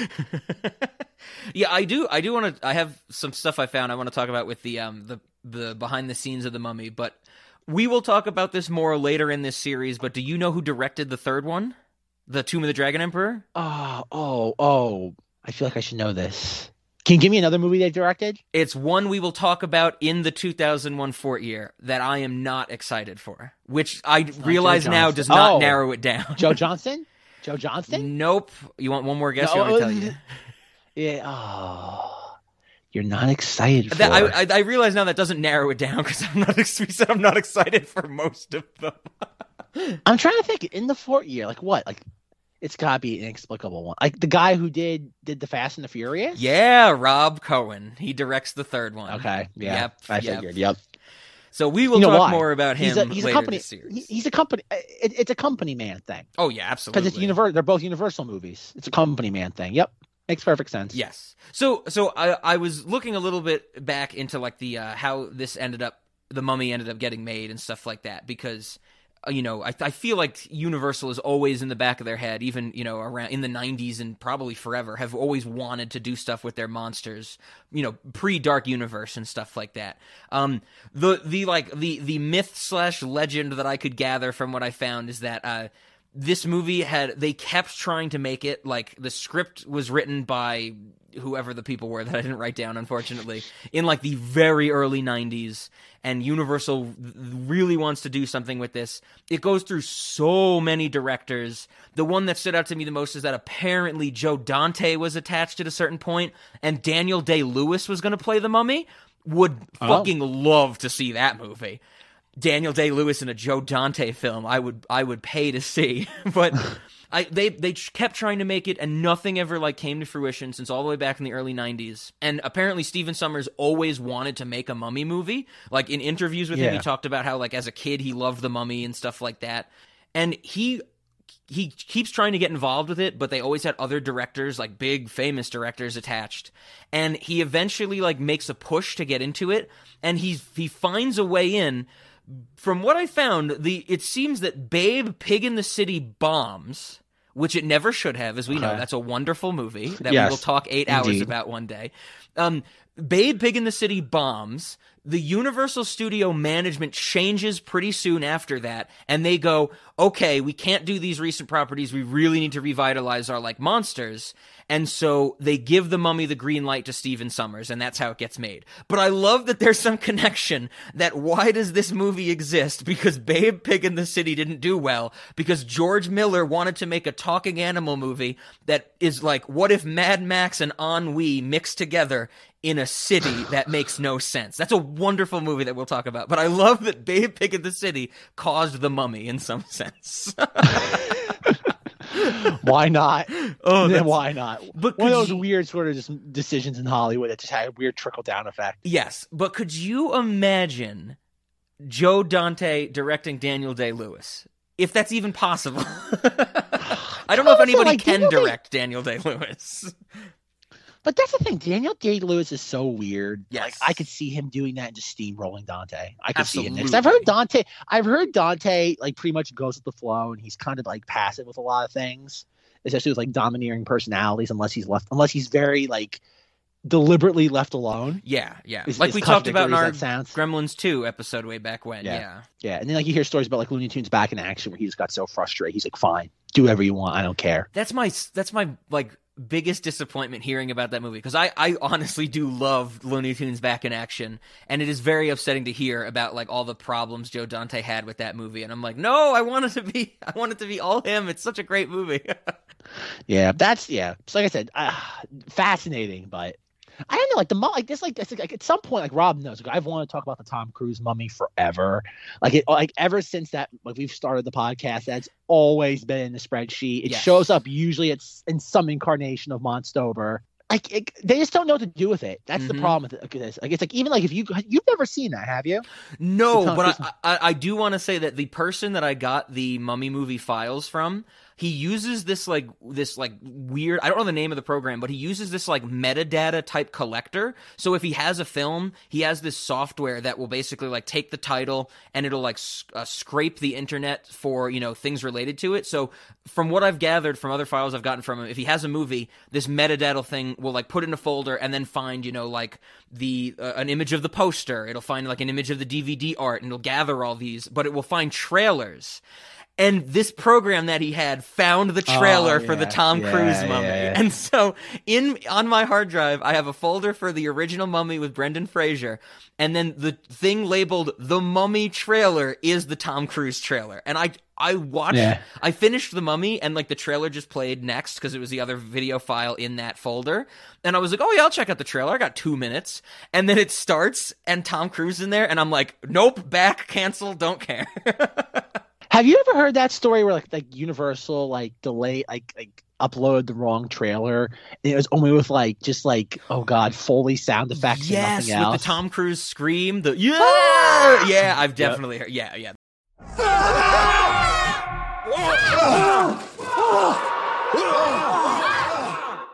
No.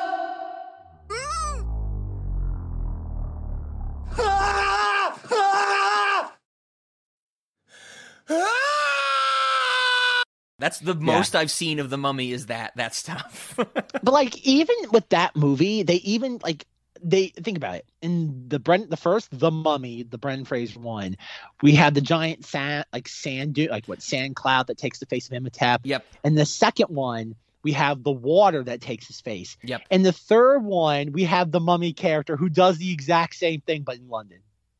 Sure. Okay. Okay. They've run out of ideas. Like I mean, just like it shouldn't be that hard to write a new take on the Mummy. Like it's literally just a character. It's a mummified corpse. It shouldn't be that hard to not have to steal from something 3 times in a row.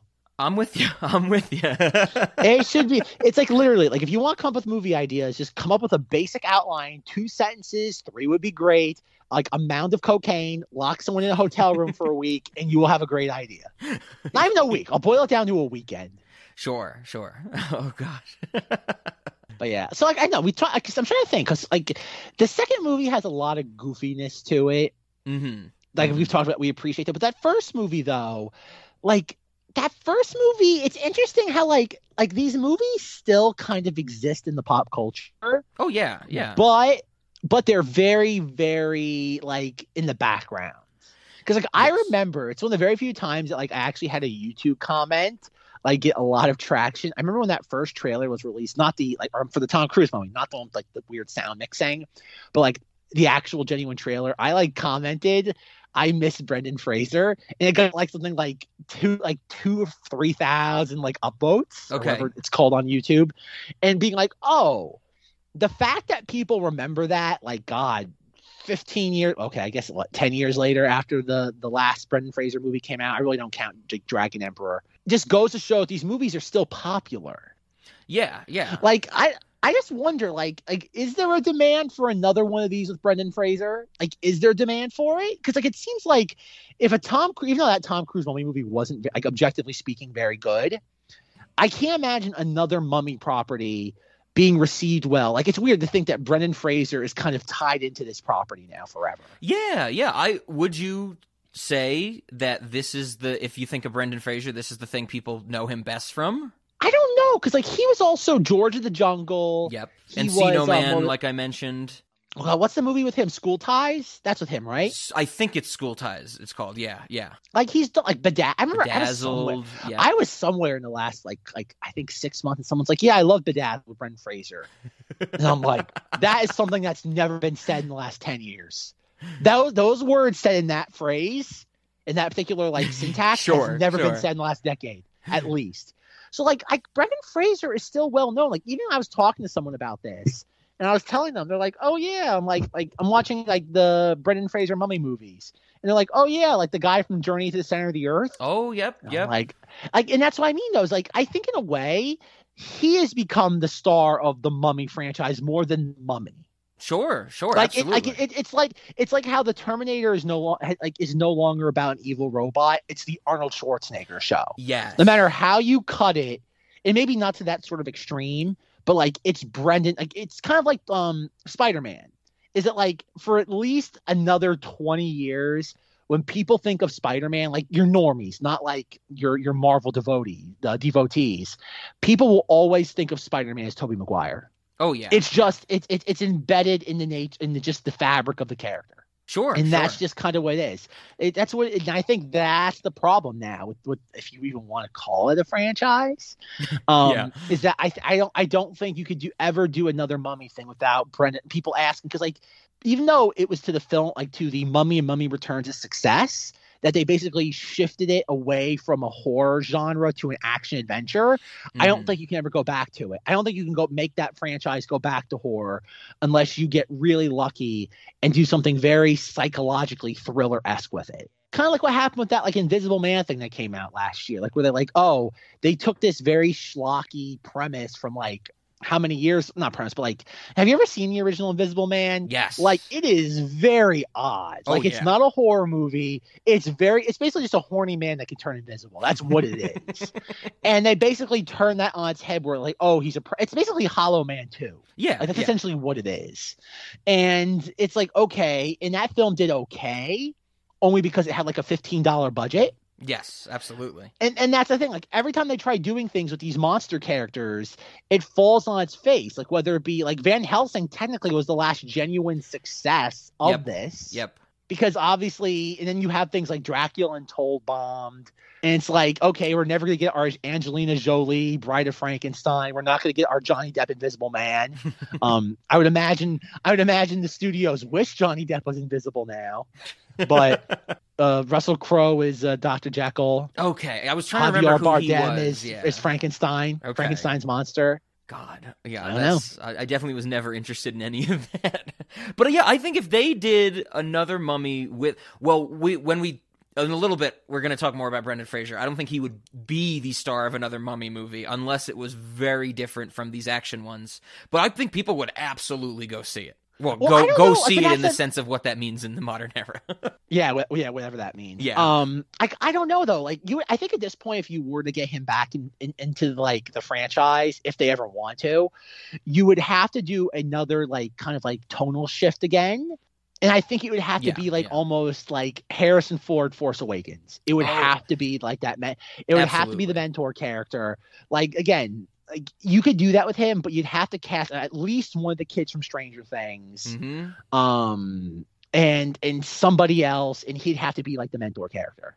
Absolutely. Oh, 100%. That's how they do it, and I think that's the only way Brendan Fraser would do it. But to go back to what you said about your comment that was heavily applauded by the YouTube community. I definitely think Brendan Fraser became he went through these weird like ebbs and flows of between a positive and negative meme. Like there was so we're gonna have to talk about his clap at the Golden Globes. That I feel like that is a big part of Brendan Fraser, where Brendan Fraser becomes this movie star. Maybe let's say, just for the sake of argument, everybody knows him from the Mummy movies, and then as time goes on, he starts to just be in the most ridiculous nonsense. Like, I guess Furry Vengeance counts as one of those. Oh, yeah. He has the clap at the Golden Globes. He comes off as the most awkward person in interviews. And the internet is like, look at this dork. Like, look at Brendan Fraser. He's such a dork. He disappears. People start to go like, what happened to that dorky Brendan Fraser? And then the internet realizes, oh my God, his personal life is incredibly depressing. And then we get this resurgence, I would say maybe for the last 5 years, where people are like, bring Brendan Fraser back. We want to see him again. We want him to be happy. And so it went from him being like, made fun of on the internet to, oh no, maybe we shouldn't make fun of Brendan Fraser. Maybe we actually love him, which I think we should, because he's great. I love him in all these movies. And so he has this weird kind of role as like, even when he left as a leading man, he became like a meme and stuff like that. And now he's in this place where people are like, let's do it. But we have to mention, because I talked about it in our Monkey Bone episode, that we would get to Brendan Fraser later this series, and this is the time.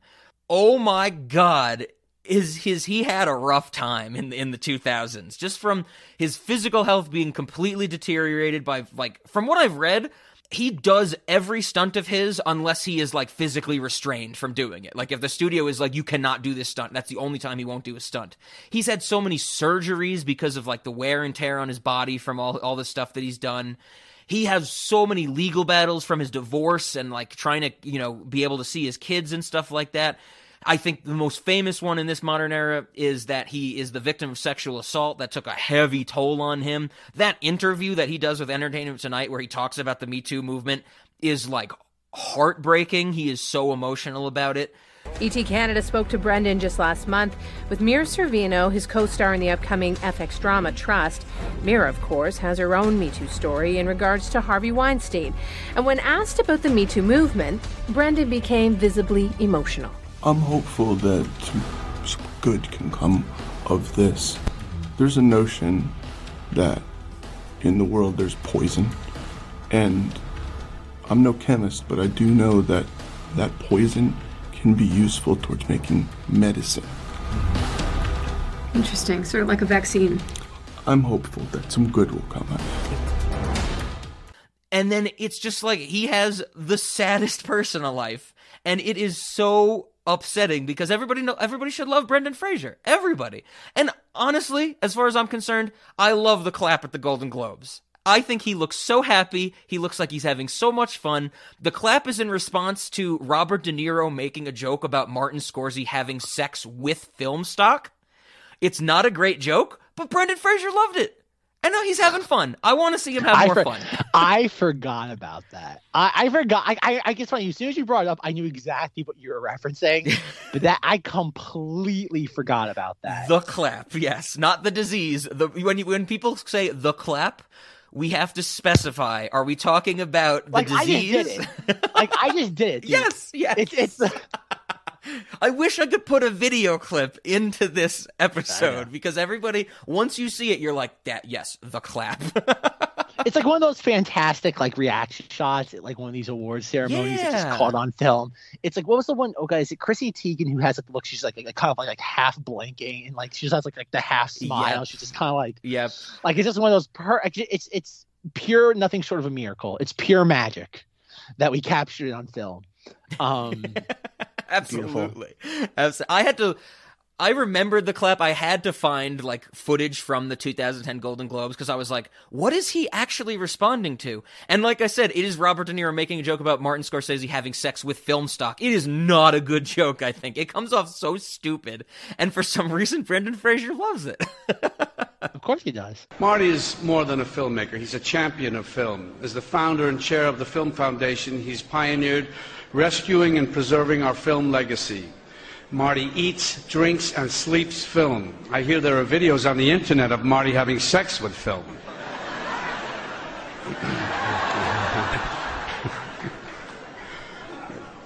A hot reel of 35mm stock. Black and white emotion. Side down, hard to pass up. Hey, Marty. But I think the thing about like giving Brendan Fraser back his career is that like he's so known now as a goofball. Yes. He could do a really good job. He'd have to do like almost like a Adam Sandler Uncut Gems, like kind of like just like a shift. Yeah. Like he'd have to take a hard turn back into dramatic roles, and I don't know if that's what the public wants from him. Like exactly. That's like people want the goofball. The problem is that like he leaned so far into that with things like Furry Vengeance. Oh yeah. That I don't know how you come back from it. Like it's like the weird sort of like Jim Carrey thing now. That like he leaned so far into the antics. Like how do you like how does the pendulum shift back? And that's the issue. It's like the only way I can think you could get him back into a mainstream way where you can have your cake and eat it too. And Rob's gonna hate me for saying this, but it's kind of like the one size fits all for any actor that's kind of like on the outs. It's Marvel.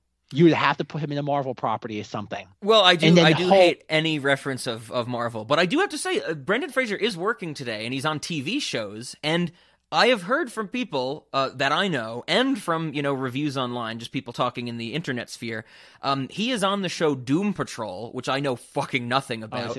And people say that he's good in that. And I'm glad you bring this up because if Brendan Fraser wants to get back in the game and be happy again, the landscape for actors today seems to be this stupid superhero nonsense. And if he can find a place in that, good for him. I would like to see him do, like you said, something serious and something groundbreaking, like an Uncut Gems or something. That might happen with The Whale. He's going to be in Aronofsky's next movie, playing an incredibly obese man. I don't know if you've heard about this, Zach, but that might be it. But he's found his superhero place. Good for him.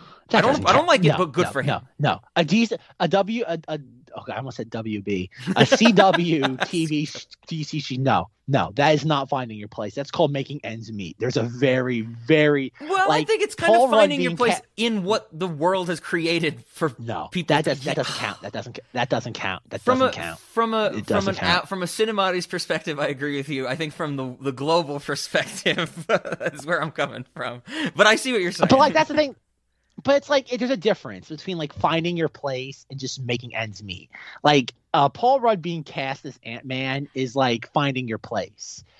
Idris Elba as Heimdall is making ends meet. Sure. Yeah, I see what you're saying, but I mean like neither Paul Rudd or Idris Elba were ever like out for so long like Brendan Fraser was.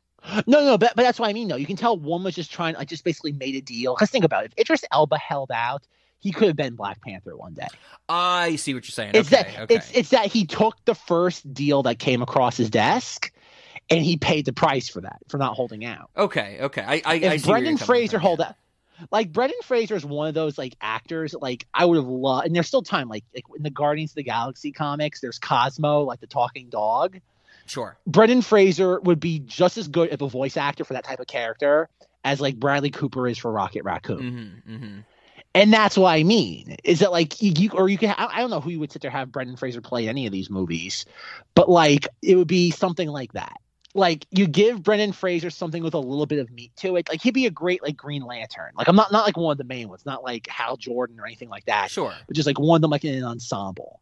Kind of like how Nicolas Cage was Spider-Man Noir into the Spider-Verse. Into the Spider-Verse. That's a like, good point. Like, that's what I mean. Like, something like that.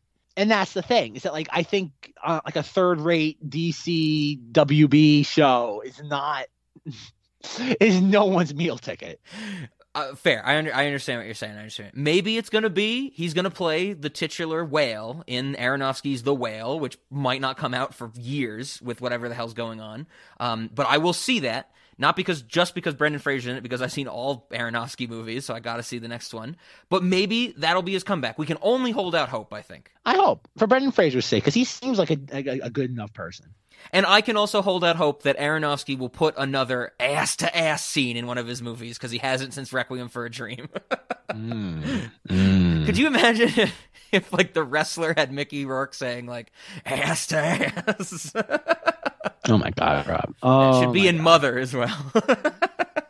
Mother. Guess we never talked about that. No. Have we not talked about Mother yet on this podcast? We have only done one Aronofsky movie on Cinemodities, and you were not here for it, Zach. We did Black Swan. I know. How have we not talked about Mother? I don't know. It's come up a few times, and we just never got to it. But we got to do. I mean, we've talked about that and Noah a few times on this podcast. Oh God, I only watched Noah. Oh God, I gotta watch Noah. I mean, Aronofsky would be a great director to cover because we can be like, Requiem for a Dream is so depressing, and then laugh for the rest of it. Like, Requiem for a Dream is like, wow, this movie makes me really sad about everything, and then just next episode laugh riot at Noah. Did I tell you I got Requiem for a Dream on 4K Blu-ray? Ooh, no, right on. I've never seen that movie, and I figured the best way to watch it is on 4K Blu-ray for the first time. I don't know what that reference is, Rob. I don't know what that reference is because I never watched it. Pull that clip up. So what are we going to do now? Ass to ass. Ass to ass! There's a character that just says ass to ass at the end of the movie, and it's wonderful. Rob just like, you had me at the first ass. You had me at hello. Show me the ass. Oh, beautiful. Folks, this is the only podcast where you can just, like, leapfrog from, like, you can go from, like, feeling bad about Brendan Fraser to talking about ass to ass to talking about Marvel and DC. Beautiful. Ass to ass. DEA. So, the last thing about Brendan Fraser that I had never known, and of course it's internet nonsense that it may or may not be true, because I think this is one of the, I'll just say it and then I'll explain what I mean. Apparently Brendan Fraser was considered for Superman that eventually went to Brandon Routh. I don't, once again, internet nonsense, this could not be true, but at the same time, the role of Superman might just be one of the things that, depending on what you read, everyone in the known universe was considered for Superman at some point, right? Like any male actor. So I don't know if Brandon Fraser would have been good as Superman. I don't think Brandon Routh was good as Superman. I don't like that movie, really. What is that? Superman Returns, I think, is that one. And that movie seems to have been forgotten completely by people. There's a great time a few years ago when some people that I was around were watching one of those DC shows, I think Legends of Tomorrow. And Brandon Routh was in it, and I was like, oh, is he Superman? And they were like, what? And I'm like, Brandon Routh, he played Superman. And the people were like, I literally don't remember that ever happening. And I'm like, yeah, I think Kevin Spacey was Lex Luthor, and they're like, this is not a movie. You are making this up, Rob. You know what's weird about that? I'm pretty sure in one of those Legends of Tomorrow shows or on this WB, he actually have a multiverse episode or whatever you want to call it. And he actually does come back as Superman. Like, even though he is like another character on that show, they do go to him where he does show up. And I'm like, okay, like that's a neat homage. Fun fact about Superman Returns: this was another movie that like made a lot of money, but because it did not like it A, cost too much money to make, and B, it did not make as much money as like Batman Begins, that like they went again with another reboot. Like that's like everyone complains about like what's happening with DC right now when it comes to like WB and Warner Brothers and like all the movie stuff when it comes to those characters. It's been going on forever that they've been reactive to everything when it comes to that property. Oh yeah. Like anytime something slightly happens, they just throw out everything. Like, oh, like we're gonna do a Batman movie because Joel Schumacher kind of ran into the ground. And it's like, oh great. And it's like, oh, that made a bunch of money. And then like, oh, Superman Returns comes out the next year. And it's not as warmly received. And it's like, oh, throw that out. And then it's like, okay, we're gonna sit there do Justice League Mortal, and we're gonna completely ignore what Christopher Nolan's doing. And then Dark Knight comes out, and makes a ton of money. Well, we're gonna throw George Miller's movie under the bus. And they've always done that with the DC stuff. They've always just like they don't commit to anything. They just do. They fly by the seat of their pants with that like franchise, and it's gonna continue happening. Oh yeah, 100%. And I don't know why they threw away Joel Schumacher. You're telling me that the Batman cinematic universe didn't need a Bat credit card? You telling me we didn't need that? Do you remember that scene where Batman pulls out a Bat credit card? You know what's so funny? That scene to me is less egregious than Wonder Woman and Batman v Superman riding on Turkish Airlines. Like I just find that just hilarious. Like, say what you will, like there is oh god, I think Batman Robin is better than Wonder Woman on 1984. It's an objectively better movie. Okay. I haven't more seen effort either and of creativity. Sure. I 100% agree with you there. Absolutely. Even just I haven't rewatched the Schumacher Batmans in so long, but I just, I would love to revisit them just in the sense of now that you hear all the stories where it's like in Batman and Robin, if you see Mr. Freeze and you don't see his face, it is 100% not Arnold Schwarzenegger. Like they had Schwarzenegger for like a day and a half and they filmed it all. Like I would love to revisit that. But I mean, I agree with you that the Bat credit card is not as egregious because I would consider the Bat credit card the greatest scene in cinematic history. Never leave home without it. The Bat credit card. It's great. I mean, better than the Bat nipples on the suits and stuff like that. The Bat credit card. Oh, God. Schumacher. All right. This is a fantastic Mummy discussion. I'm trying to think of other things I have to say about this movie. Sure. Movies. I mean, I guess other actors or performances in these movies. I do love that. Okay. So I messed this up earlier. I'll correct myself. The character Jonathan is played by John Hannah.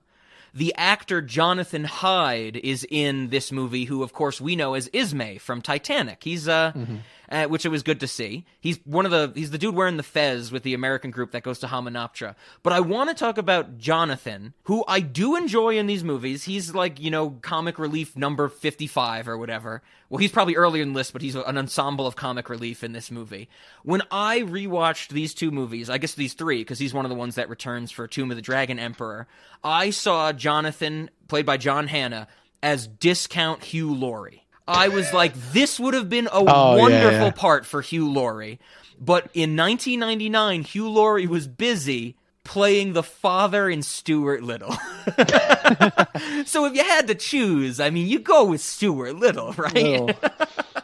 But what do you think? What did you have any Hugh Laurie vibes? Because I got that total. No, not at all. Okay. I'm not a huge Hugh Laurie. I never was. I know people once they I've never been a big Hugh Laurie fan. I've always just seen him as acting man. A lot of people think he's the greatest thing ever. Again, depends on how big you got into House. I never liked that show. I remember I watched the first season when that came out in 2004. Then I stopped caring about it after that. Sure. Yeah, I can think a lot of these TV shows, man. I watched when they originally were on, and I'm like, okay, I got my fill, and I moved on. It's like people who watch NCIS still. And I'm like, I watched that when they killed Kate at the end of season 2, man. I'm like, and you tell people now, I'm like, oh yeah, remember Kate and all that? They're like, who? I'm like, Kate and all this. They're like, what are you talking? It's like Rob's thing about Superman Returns. So this isn't NCIS. And I'm like, yes, it was. Yeah, exactly. Like, and that's the thing. It's just that, like, no, like I did not get. I get it now that you kind of like connect the two. But okay,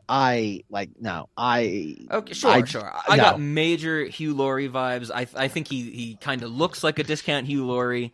But that's also fair. We've mentioned before. I've known about Hugh Laurie before House, like with our sketch comedy stuff. We didn't talk about it, but I mentioned a little bit of Fry and Laurie. I think if he was in this movie playing this British man, people would have known he was not American before House, which good or bad thing we can't tell. But I also have to say, Zach, I love me a House, a guilty pleasure of the late seasons of House.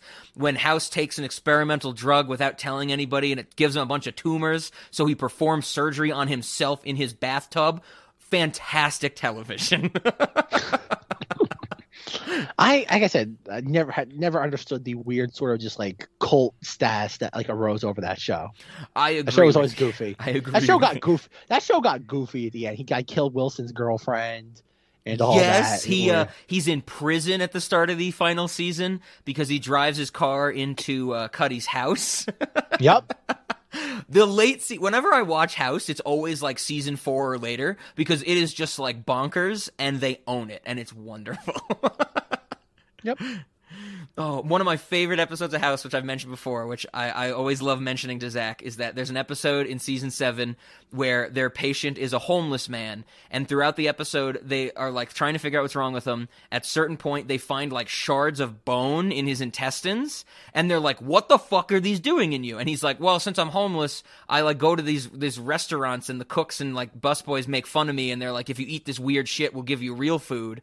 And they're like, "Oh no, that's bad. Like you shouldn't do that. You should be trying like hold yourself in like high regard." And so the whole episode makes it as like, oh, this homeless man, we feel bad for him, we want him to have a better life type of thing. The last scene of the episode after they cure him, literally right before credits, they go in one morning, the doctor's like, "Why are all the cops here? Turns out our homeless patient was a serial killer that eats his victims and he got away last night." Cut to credits. Never mentioned again. And I'm like, fuck yeah.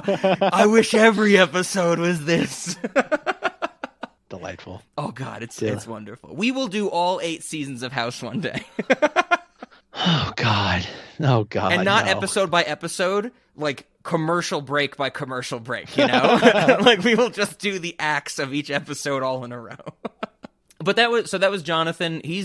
Even though he's not Hugh Laurie, I think he's good fun in these movies. Like I mentioned, the spear line where he's like, "It's a spear, doesn't look like one." That's great.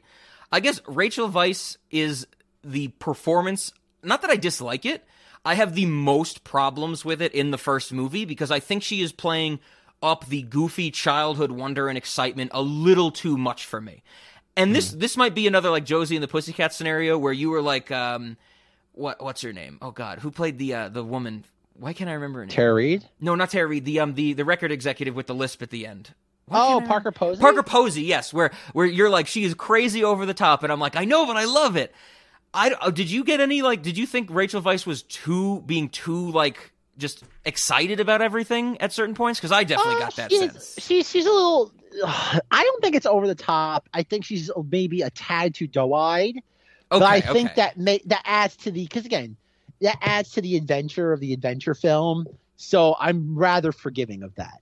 Okay. I mean, the scenes that stick out, it worked. I mean, we need that. She's the non-adventurer that really wants to get into the field. And she even has that line at the beginning where like, the Bembridge Institute keeps rejecting me because I don't have enough field experience. So I can't wait to go on this Egyptian adventure with the prisoner that sexually assaulted me. But it wasn't bad sexual assault because like 1999 woman is horny, I guess.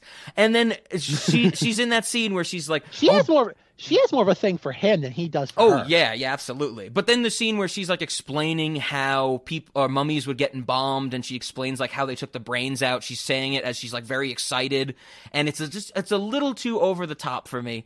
Also, I have to mention that same scene when they find the sarcophagus that with they don't know that Imhotep is in it yet. I think Jonathan and Brendan Fraser are like, "Who's in this sarcophagus?" And Rachel Weisz says, "The inscription says it is he that must not be named." And I'm like, Voldemort, Harry Potter crossover.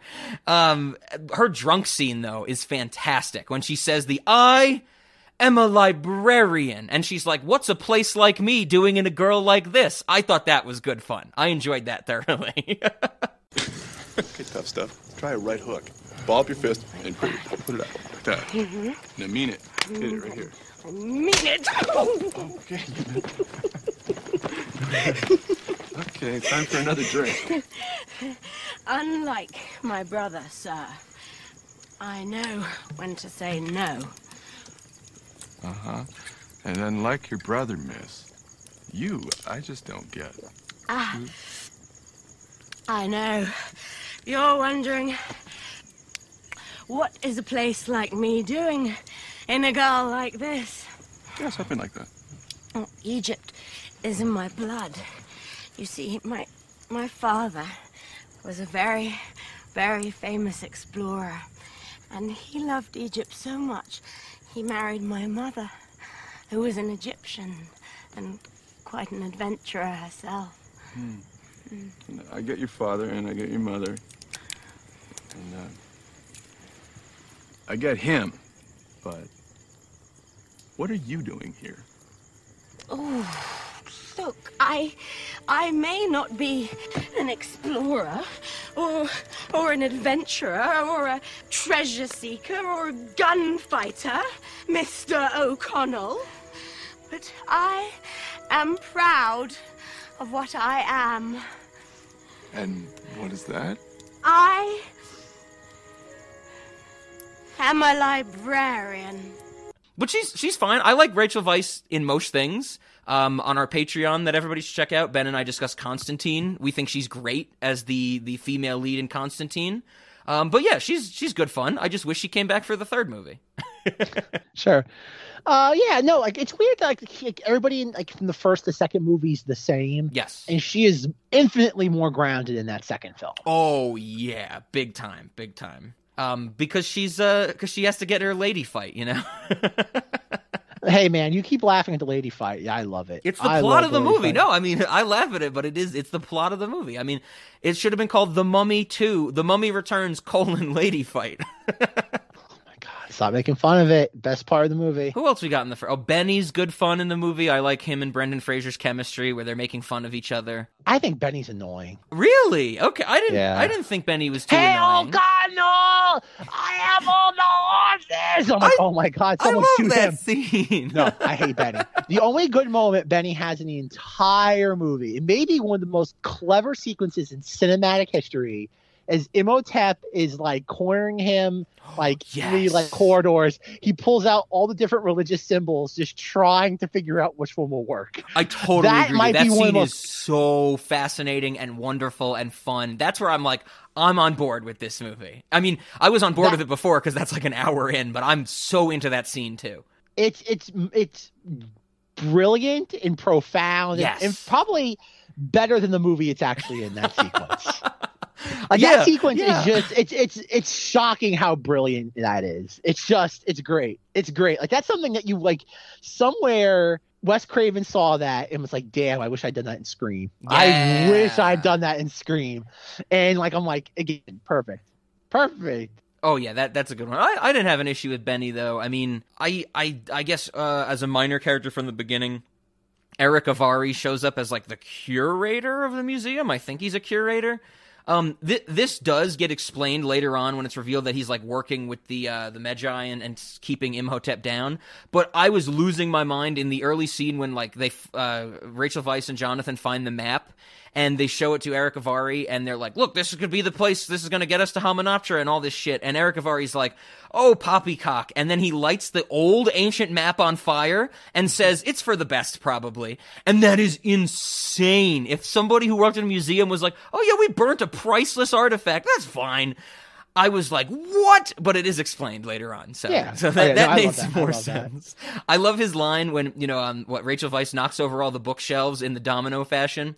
And he's like, what the hell did you do? And she's like, oh, it was an accident. And he says, when Ramses destroyed Syria, that was an accident. You are a catastrophe. And I was like, oh, that's good fun. And I just like Eric Avari in general when he pops up in little things. Speaking of Imhotep, I guess our titular mummy, one, You're going to love this, Zach. This is a great Rob nitpick. He is not a mummy. He never gets mummified. He gets eaten by beetles, which is not mummification.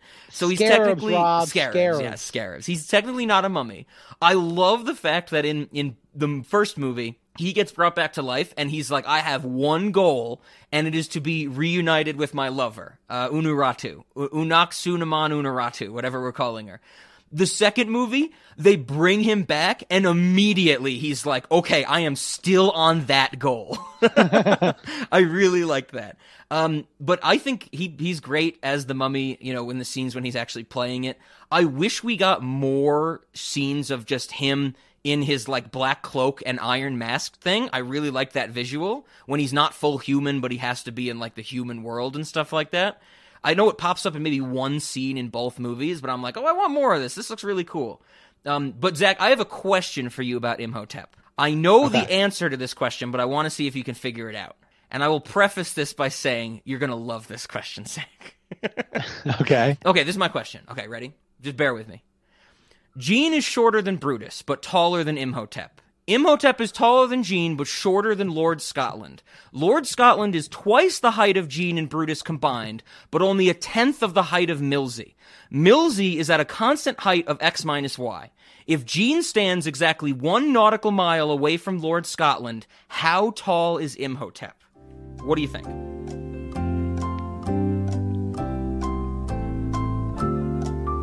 I like your pausing, let the audience figure it out as well.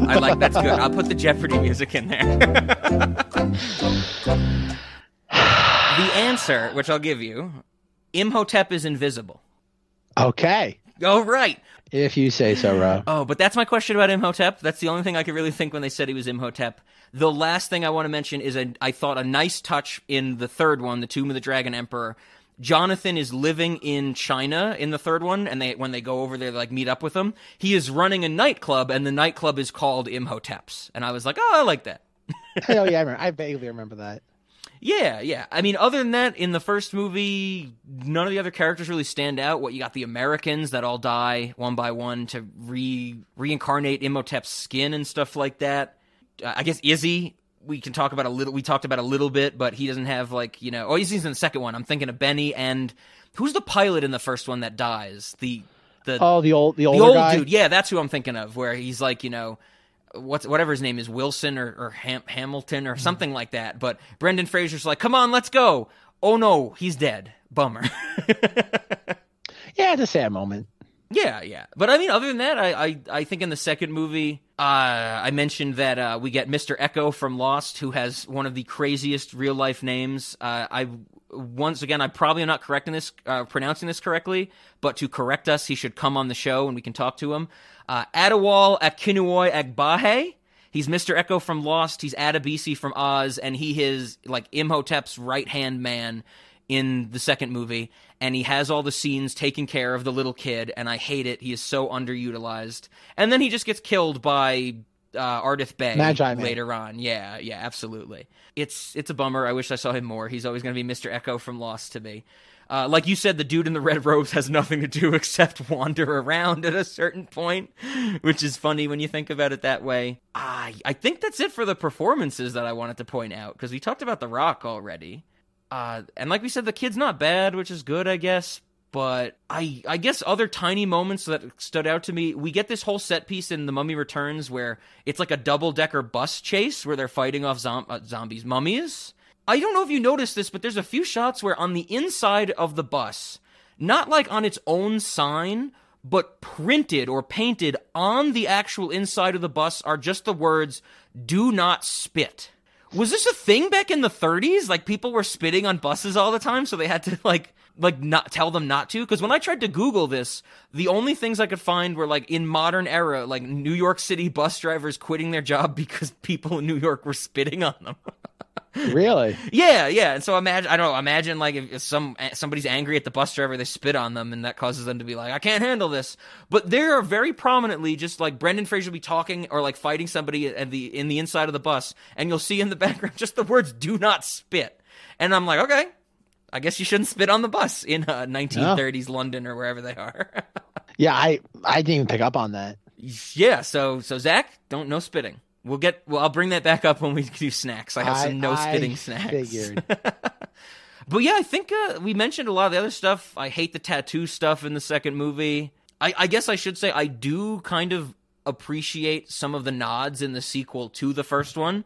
It might be a Stockholm Syndrome thing because I watched them like basically back to back. But I I appreciated where what Brendan Fraser says to Rachel Weisz, like, our kid is like reminding me of you as, you know, with every day that passes. And then the kid knocks over all the pillars in the same way that Rachel Weisz knocked over all the bookshelves. And I'm like, I guess the best way to put it is I was surprisingly fine with that. The kid thing is weird. Like that's the thing. Like I don't know. Like it feels like once again they kind of split the dynamic of Rachel Weisz's character from the first movie into her and then the kid. Like they gave the kid the doe-eyed sense of adventure, and she just becomes kind of just like stoic. Absolutely. And then she's dead for 5 minutes. Yep. And then she has her lady fights. Absolutely. Lady fight. The Mummy 2. Lady fight. Lady. Can we add that to the pantheon of our sequel names, like Blank Harder, Day of the Soldado, Hyper? Have we talked about that? Like Hyper something or like whatever it is? Yeah. Let's just add Lady fight, you know? I think every third movie in a franchise should be Tomb of the Dragon Emperor. Like Sicario 3, Tomb of the Dragon Emperor. I like that. That's good. But could you imagine if it was something like, you know, Avengers Age of Ultron, Avengers Lady Fight? Is that what Guardians of the Galaxy Volume 2 was? Guardians of the Galaxy 2, Lady Fight. Oh, sure. The sequel, Captain Marvel, Lady Fight. Oh, God. Brie Larson would not sign off on that. I was about to say the same exact thing. Brie Larson would, like, murder people.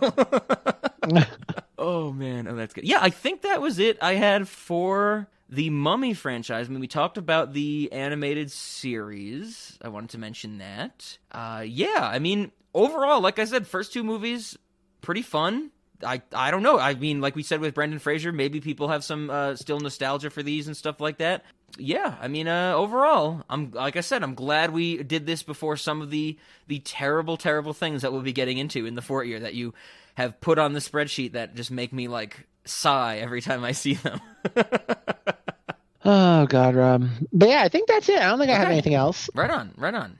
So I guess then, are we ready for our questions? Or I think so. Or do we need to ask maybe a more important question? Do you think during this discussion, Zach, that we have successfully showed the audience the Mummy? Show me the Mummy! Show me the Mummy. We need to get Cuba Gooding Jr. on. I hope that at the end of this, people listening to this part, before we get to our questions, they sit back and they go to themselves, yeah, they showed me the Mummy. That's what we were trying to accomplish. Okay, what I want to succeed, Rob. So I always have to ask when we do our double features: are we separating these or combining them? And this is an interesting one because we actually have two sequels directly to each other. What do you think? Let's combine them. Let's do it different. I think we're both gonna kind of fall on the both. I can't imagine we're gonna differ that much on these. I would agree. Okay, so and also if we did combine or not combine these, my answers are the same across the board. So all of mine are no for Cinemodities and for Late Night. I do have a caveat for The Mummy Returns. My one caveat was to take a page from you, Zach, with what you did way back when with Batman v Superman, where you said no, except maybe showing people the nightmare sequence. I am very tempted to say I want to show people that shot of Imhotep running into frame, kneeling down and screaming no. That is a very, very good thing to throw on and show people. But like I said, these movies are good, goofy fun, action, adventure, Indiana Jones and the Mummies type of motif. It's all they're silly, good, goofy fun, like I said, fun to see. But I don't think there's anything that makes them Cinemodities. And Late Night, I think I'm also going to say probably something you were thinking of. Can you find viewings of this with people who haven't seen it? It probably is easier than some other circumstances, but I feel like a lot of cases this would fall into like a nostalgia rewatch for a lot of people, and I'm pretty sure we've established at this point we don't usually approve of that for our late night viewing. Well, it's interesting. Actually, you might have changed my mind on what I was going to say. Oh God. No, you actually Zach's lady fight, late at night, lady fight. Late at night, lady fight. That's like a great one-off. We should do late at night, lady fight movies. Maybe on International Women's Day we should do that. Late at night, ladies night, lady fight. No, I agree with you. No to a cinemati, no to a late night movie. But much like how I said earlier, the idea of going back and watching a movie you were very familiar with, 15, 20 years ago, that's that is intriguing to me. A movie you've seen before, thought highly of, then go back and just realizing how goofy it is. Sure. And you're highlighting the last 15 minutes of this movie, of the second one. I think is an interesting idea. I'm still gonna say no for late night movie to both, but it's definitely an interesting question. I the like idea that, of going back, some type of revisiting, because if it's been maybe there's some type of window that if it's past a certain length you can revisit it. Maybe if some reverse version of statute of limitations where yes, where you can actually revisit it if enough time has passed. But that is interesting. But I think you cannot have watched it in that time. Yes, it's not that's the thing. It has to be that after a certain, it has to be at least 15 years since you've watched it and you must have liked it. Okay. I can get into you that. did like it and you realize how goofy it is. Oh wow, I was dumb for liking this. But it has but it has that layer just unintentional goof or schlock to it. Sure. Can we add that, let's say maybe, you had to have liked it when you were younger, at least 15 years have passed, and right before you watch it, you get electroshock therapy. Can we add that to this scenario? Sure. Because I would like to, because this isn't, we can't exactly say this is something like a Ludovico technique, but we still want a weird medical procedure involved in our late night viewings. I think that's one thing we are sure of. Of course, Rob, of course. Be like, hey, we're going to rewatch The Mummy. When'd you see it? Oh, probably 15 years ago. Perfect. Do you remember something about it? A little bit here and there. Okay, lie down and put this piece of wood in your mouth. Bite down when it hurts. Okay. So yeah, I think we're in agreement then for these movies. I don't know if that Imhotep scene is on YouTube, but I'm tempted to put it on there myself if it isn't, because people need to see that.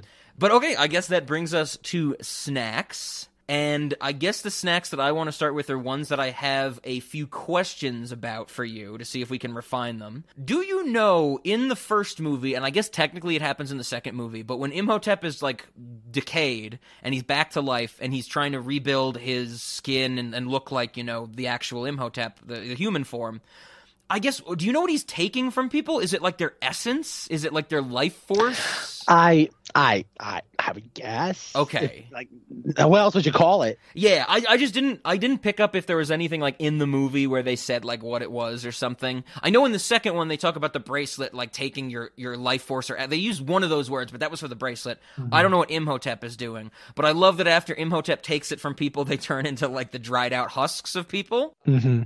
And so whatever that is, whatever these people have in them, their essence, their life force, whatever, can we bottle that and sell it? Can we have like a glass, Rob, like a Coca-Cola glass, but there's human essence in it? Rob, I'm very I regret to inform you this already exists. Uh-oh. And it's already one individual already has a monopoly on this market, but it's almost like a reverse monopoly in that they just consume all of it. Okay. And that is Cher. Cher has the ability to suck the life essence out of things and consume them. So we can't do that, unfortunately. If we do that, it's gonna be kind of like okay. Remember from Rick and Morty, they had the guy with the eyeballs. It's I'm the eyeball man. Where are my eyeballs? Get up on out of here with my eye holes. I love that. Man. Yeah. Yes, thank you. Yes. Oh, I'm looking through your eye holes. Yes, look through my eye holes. Oh.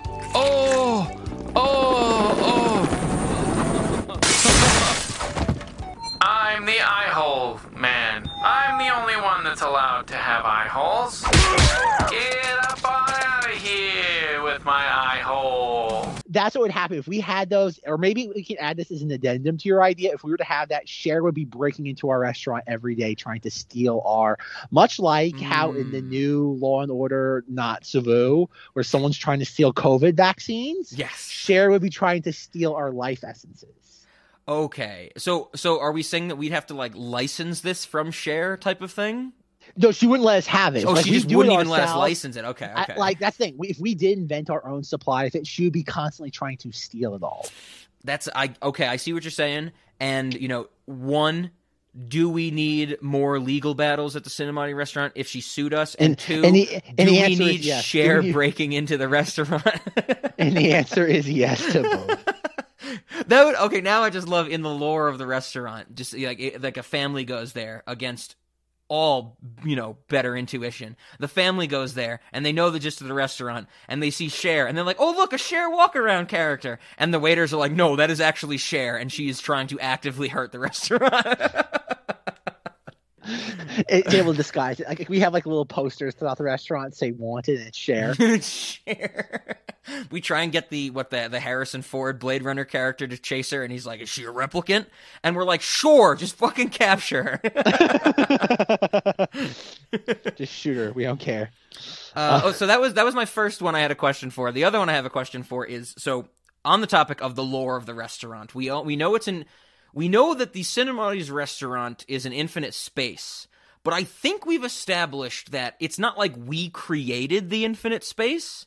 It's that we have found this infinite void to put the restaurant in after Mars 2112 went out of business. So my question is, do we need, like, the Cinemati's restaurant or the original, whatever the infinite space would just be called before the restaurant was there, do we need some type of, like, the analog of Egyptologists to catalog the history of this infinite space? Now, hear me out, Zach. John Ratzenberger seems to be off to a good start at doing this, because we have established he is in some way related to this infinite void in a few different instances. He's mapping it out. Yes. So do we need some version of, like, archaeologists to discover or to uncover the history of this infinite void type of thing? What do you think? Yeah, I think I don't know. I don't like demystifying the Cinemati's restaurant. Sure. For every one mystery we do solve, we kind of like create 10 in the process. Yes. I'm gonna say why not? Okay, I like that, because of course, you know, then maybe if someone finds a mummy that was, you know, predates the restaurant, that could lead to some good stuff. So on this topic, I had this thought as I was thinking of this for snacks. This is the type of Cinemati's fan fiction I want to read. I want to read our fans writing something about, like, what was in the restaurant before, you know, Cinemati's and Mars 2112. Like, what was going on in a Manhattan Times Square, like, infinite void. I want this fan fiction. And as I wrote my note that this is the only Cinemati's fan fiction I want, I had to say, oh no, there is another type of fan fiction I want. And this is me. This is Rob. I don't think Zach's going to agree to this. This is Rob wholeheartedly saying he will accept fan fictions about either the history of the infinite void that the restaurant now inhabits or erotic stories of Rob and Zach. I would love somebody to write erotic fan fiction between us, Zach. If people are shipping us and writing erotic fan fiction, email it to us. I will read it. I probably won't read it on air, but I will read it, and I will always talk to Zach about it. All right, Maximo, get to it. Get to it, Maximo. Do you agree, in all seriousness, that it would be incredibly flattering if somebody wrote erotic stories about us, Zach? Wouldn't that be like a mark of success? Wouldn't it? Zach's like, I'm pleading. There are so many amendments out there, and I can only choose one. I choose the fifth. 1, 2, 3, 4, 5. I plead the fifth. I have a little piece of paper up that says FIF. Yeah, there you go. Yep. Oh, so our audience, get on it. Get on some fan fiction, history related or erotic related. Oh, I love it. All right, Rob, do you have any more snacks, or is that it? So those are the ones I had questions for. I do have some other snacks. I would love to add, as maybe a special occasion type of thing, to our seance moddities, the Raise the Dead ritual that Imhotep is doing. I would love on maybe special occasions, if we have something so important that we have to contact, we actually can raise them from the dead. I think that would be fun. As I mentioned earlier, we should have do not spit signs around the restaurant, because we don't want anybody spitting in there. I like the idea of we have so many modes of transportation, and we've been expanding on the modes of transportation with, like, I think we got the ferry, we got the airplanes. Now there's like an airport in the restaurant. The helicopters that are being shot down by people. I would love to have some camels in there too. I think that would be good fun. So camels is another mode of transportation. There's a moment in this movie where I think one of the Americans says he wants a glass of bourbon with a shot of bourbon and a bourbon chaser.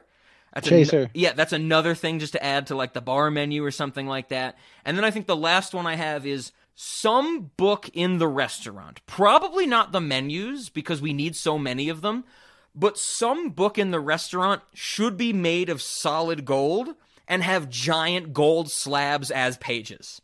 Because when we see the Book of Amun-Ra at the end of the first movie that they've been hyping up as like, oh, it's the book that's made completely out of gold. When we see it and Rachel Weisz has to like flip through it, the pages are giant gold slabs and it looks so inefficient and stupid that I'm like, we need to have that in the restaurant.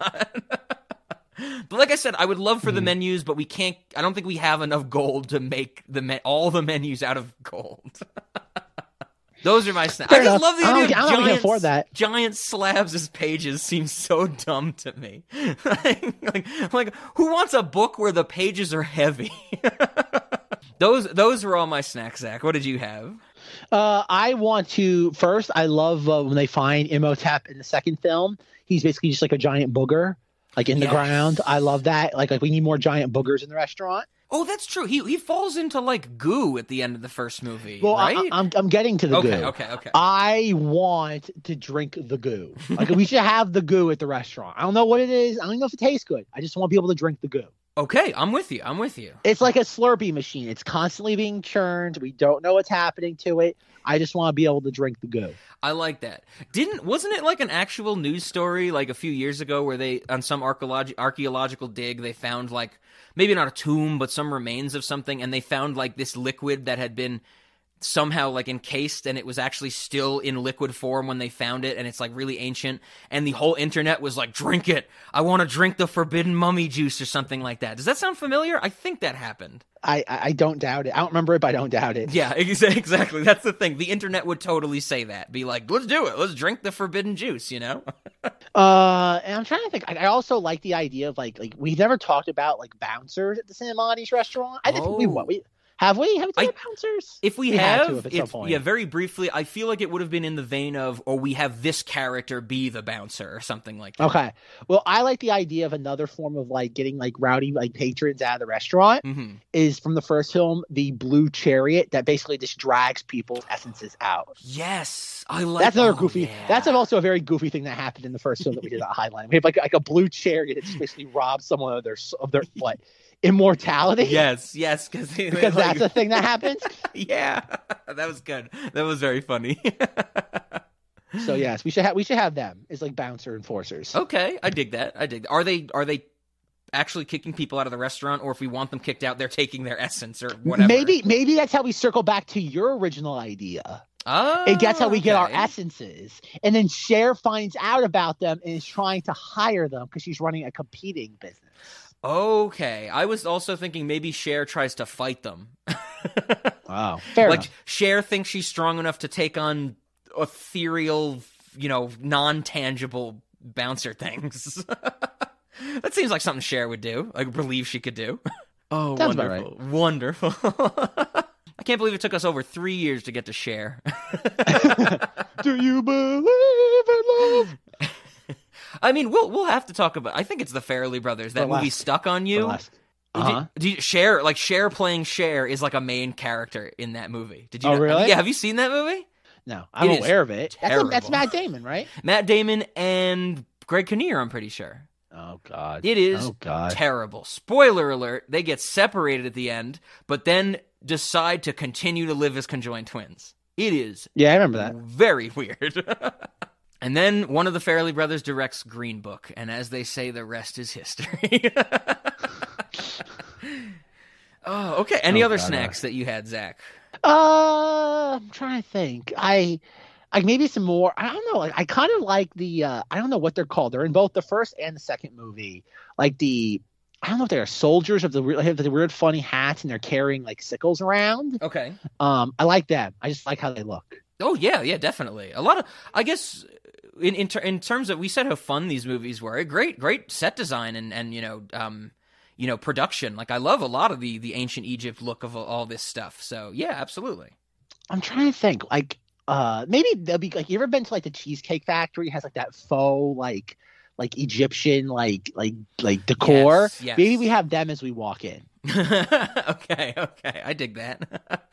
And also, we probably should have Anubis on the payroll, even going back to like Gods of Egypt. That's a good point. I feel like Anubis. I feel like we much like that Simpsons gag from Treehouse of Horror, where Mr. Burns is like, "Who's that goat like fellow? I like the cut of his jib." Yeah. I feel like we should be in business with Anubis at some point, considering all the death and mayhem. Yeah. I feel like much like the Scorpion King, we should be making a deal with Anubis. I feel like we should be like we should have him at least in our Rolodex. Absolutely, yeah. Get on his good side, 100%. That is a really good point. Yeah, that's also interesting. I was definitely thinking of Gods of Egypt as I was watching these movies. Unfortunately, no Gerard Butler changing his accent every scene in the Mummy movies. Wouldn't it be great? We should get Gods of Egypt too, but with Brendan Fraser. Oh, there you go. Brendan Fraser would be a great like the end cameo of being the dude who lives on the spaceship in the sun or in space or whatever the hell it was in Gods of Egypt that Gerard Jeffrey Butler Rush. goes up and instead of Jeffrey Rush, we get Brendan Fraser, and Gerard Butler has to kill him in a scene where just before the murder happens, Gerard Butler runs through his entire repertoire of accents in a one shot, like one take. Gerard Butler basically does a slew of accents and then murders Brendan Fraser. It'll be great. Hit. $100 billion cajillion dollars. No, we can't do movies that way anymore. That movie would be watched by literally every person who exists on Netflix the day it came out. That's how we can rank movies these days, right? Is that how we're ranking them, Rob? Yeah. I know Ben and I talk about this on Patreon a good bit, but remember that thing where like Bird Box came out and Netflix was like, every human being that has ever lived watched this the day of its release. And it was like, okay, I guess there's no independent verification for you, Netflix, but sure. Oh, God. Remember that was a thing, Rob. What, Bird Box or Netflix? Yeah. Well, both. But remember when Netflix was the only game in town? Remember that? Yep. Now we got... What a scary time. Peacock. Now we got... You know what I did a free trial for recently so I could record some weird movies that I couldn't find? There's a streaming service called Magnolia Selects. I don't even know what that means. That's the only place I could find the early Nicholas Winding Refn movies. But it's just called Magnolia Selects. Why not? Oh, God. So, okay, I mean, and if you don't got any other snacks, Zach... Well, much like going to your... Okay, Rob, I sent you a message on Facebook. The fuck? I know. God damn it! The point of this being is that I want you to go to the 5-minute mark of this video. Okay. And it goes... I want Brendan Fraser to yell this when he's on the giant, like, open-air spaceship in space in Gods of Egypt. Okay. And so what did you say, the 5 minute mark? Okay. Yep. Oh my God, this is actually, since I'm recording you in the output channel, this will get recorded when I play it. This is like the first time a clip is being put in live, Zach. This is groundbreaking. I gotta put the GOAT clip in here. All right, watch the GOAT video right now. Okay. Okay, here we go. I'm watching. Hey, welcome back. Hope you enjoyed yourself. I would have enjoyed this interview a lot more if I had gotten my cup of coffee! Is it the cup of coffee thing just happened? Is that it? Yeah. Did we pass it? Yeah, it just happened. You can't hear it, just like you can't hear yourself. But it just played. It just played for the audience, Zach, and for me. I want my cup of coffee. So you want him to yell that to Gerard Butler? Is that what you're saying? I want him to yell that at everybody. I told you, man. Greatest movie ever.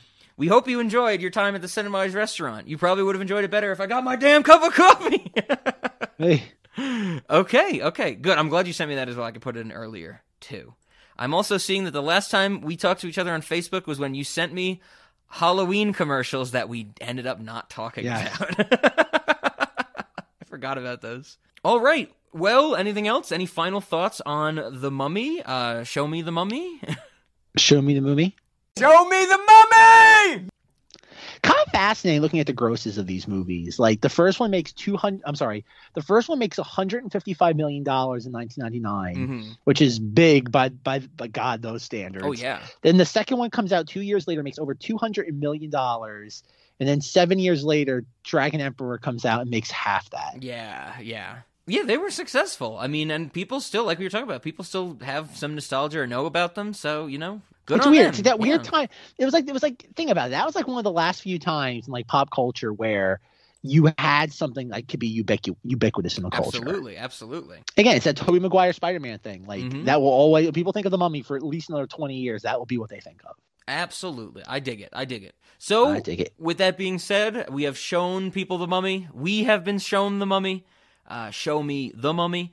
So I guess we should say this is the like I said, the slow ramp down. The rest of the Fort year is going to be interesting as Rob will get angrier and angrier, but it might peak. I might be the angriest next week, and I can say for certain next week I don't know what you think, Zach. I know that Ben, who we should have, he has some affinity for Shrek, so I might be on the only one on the negative side of Shrek, and I am looking forward to trying to explain why I think Shrek is bad and angering the entirety of the internet.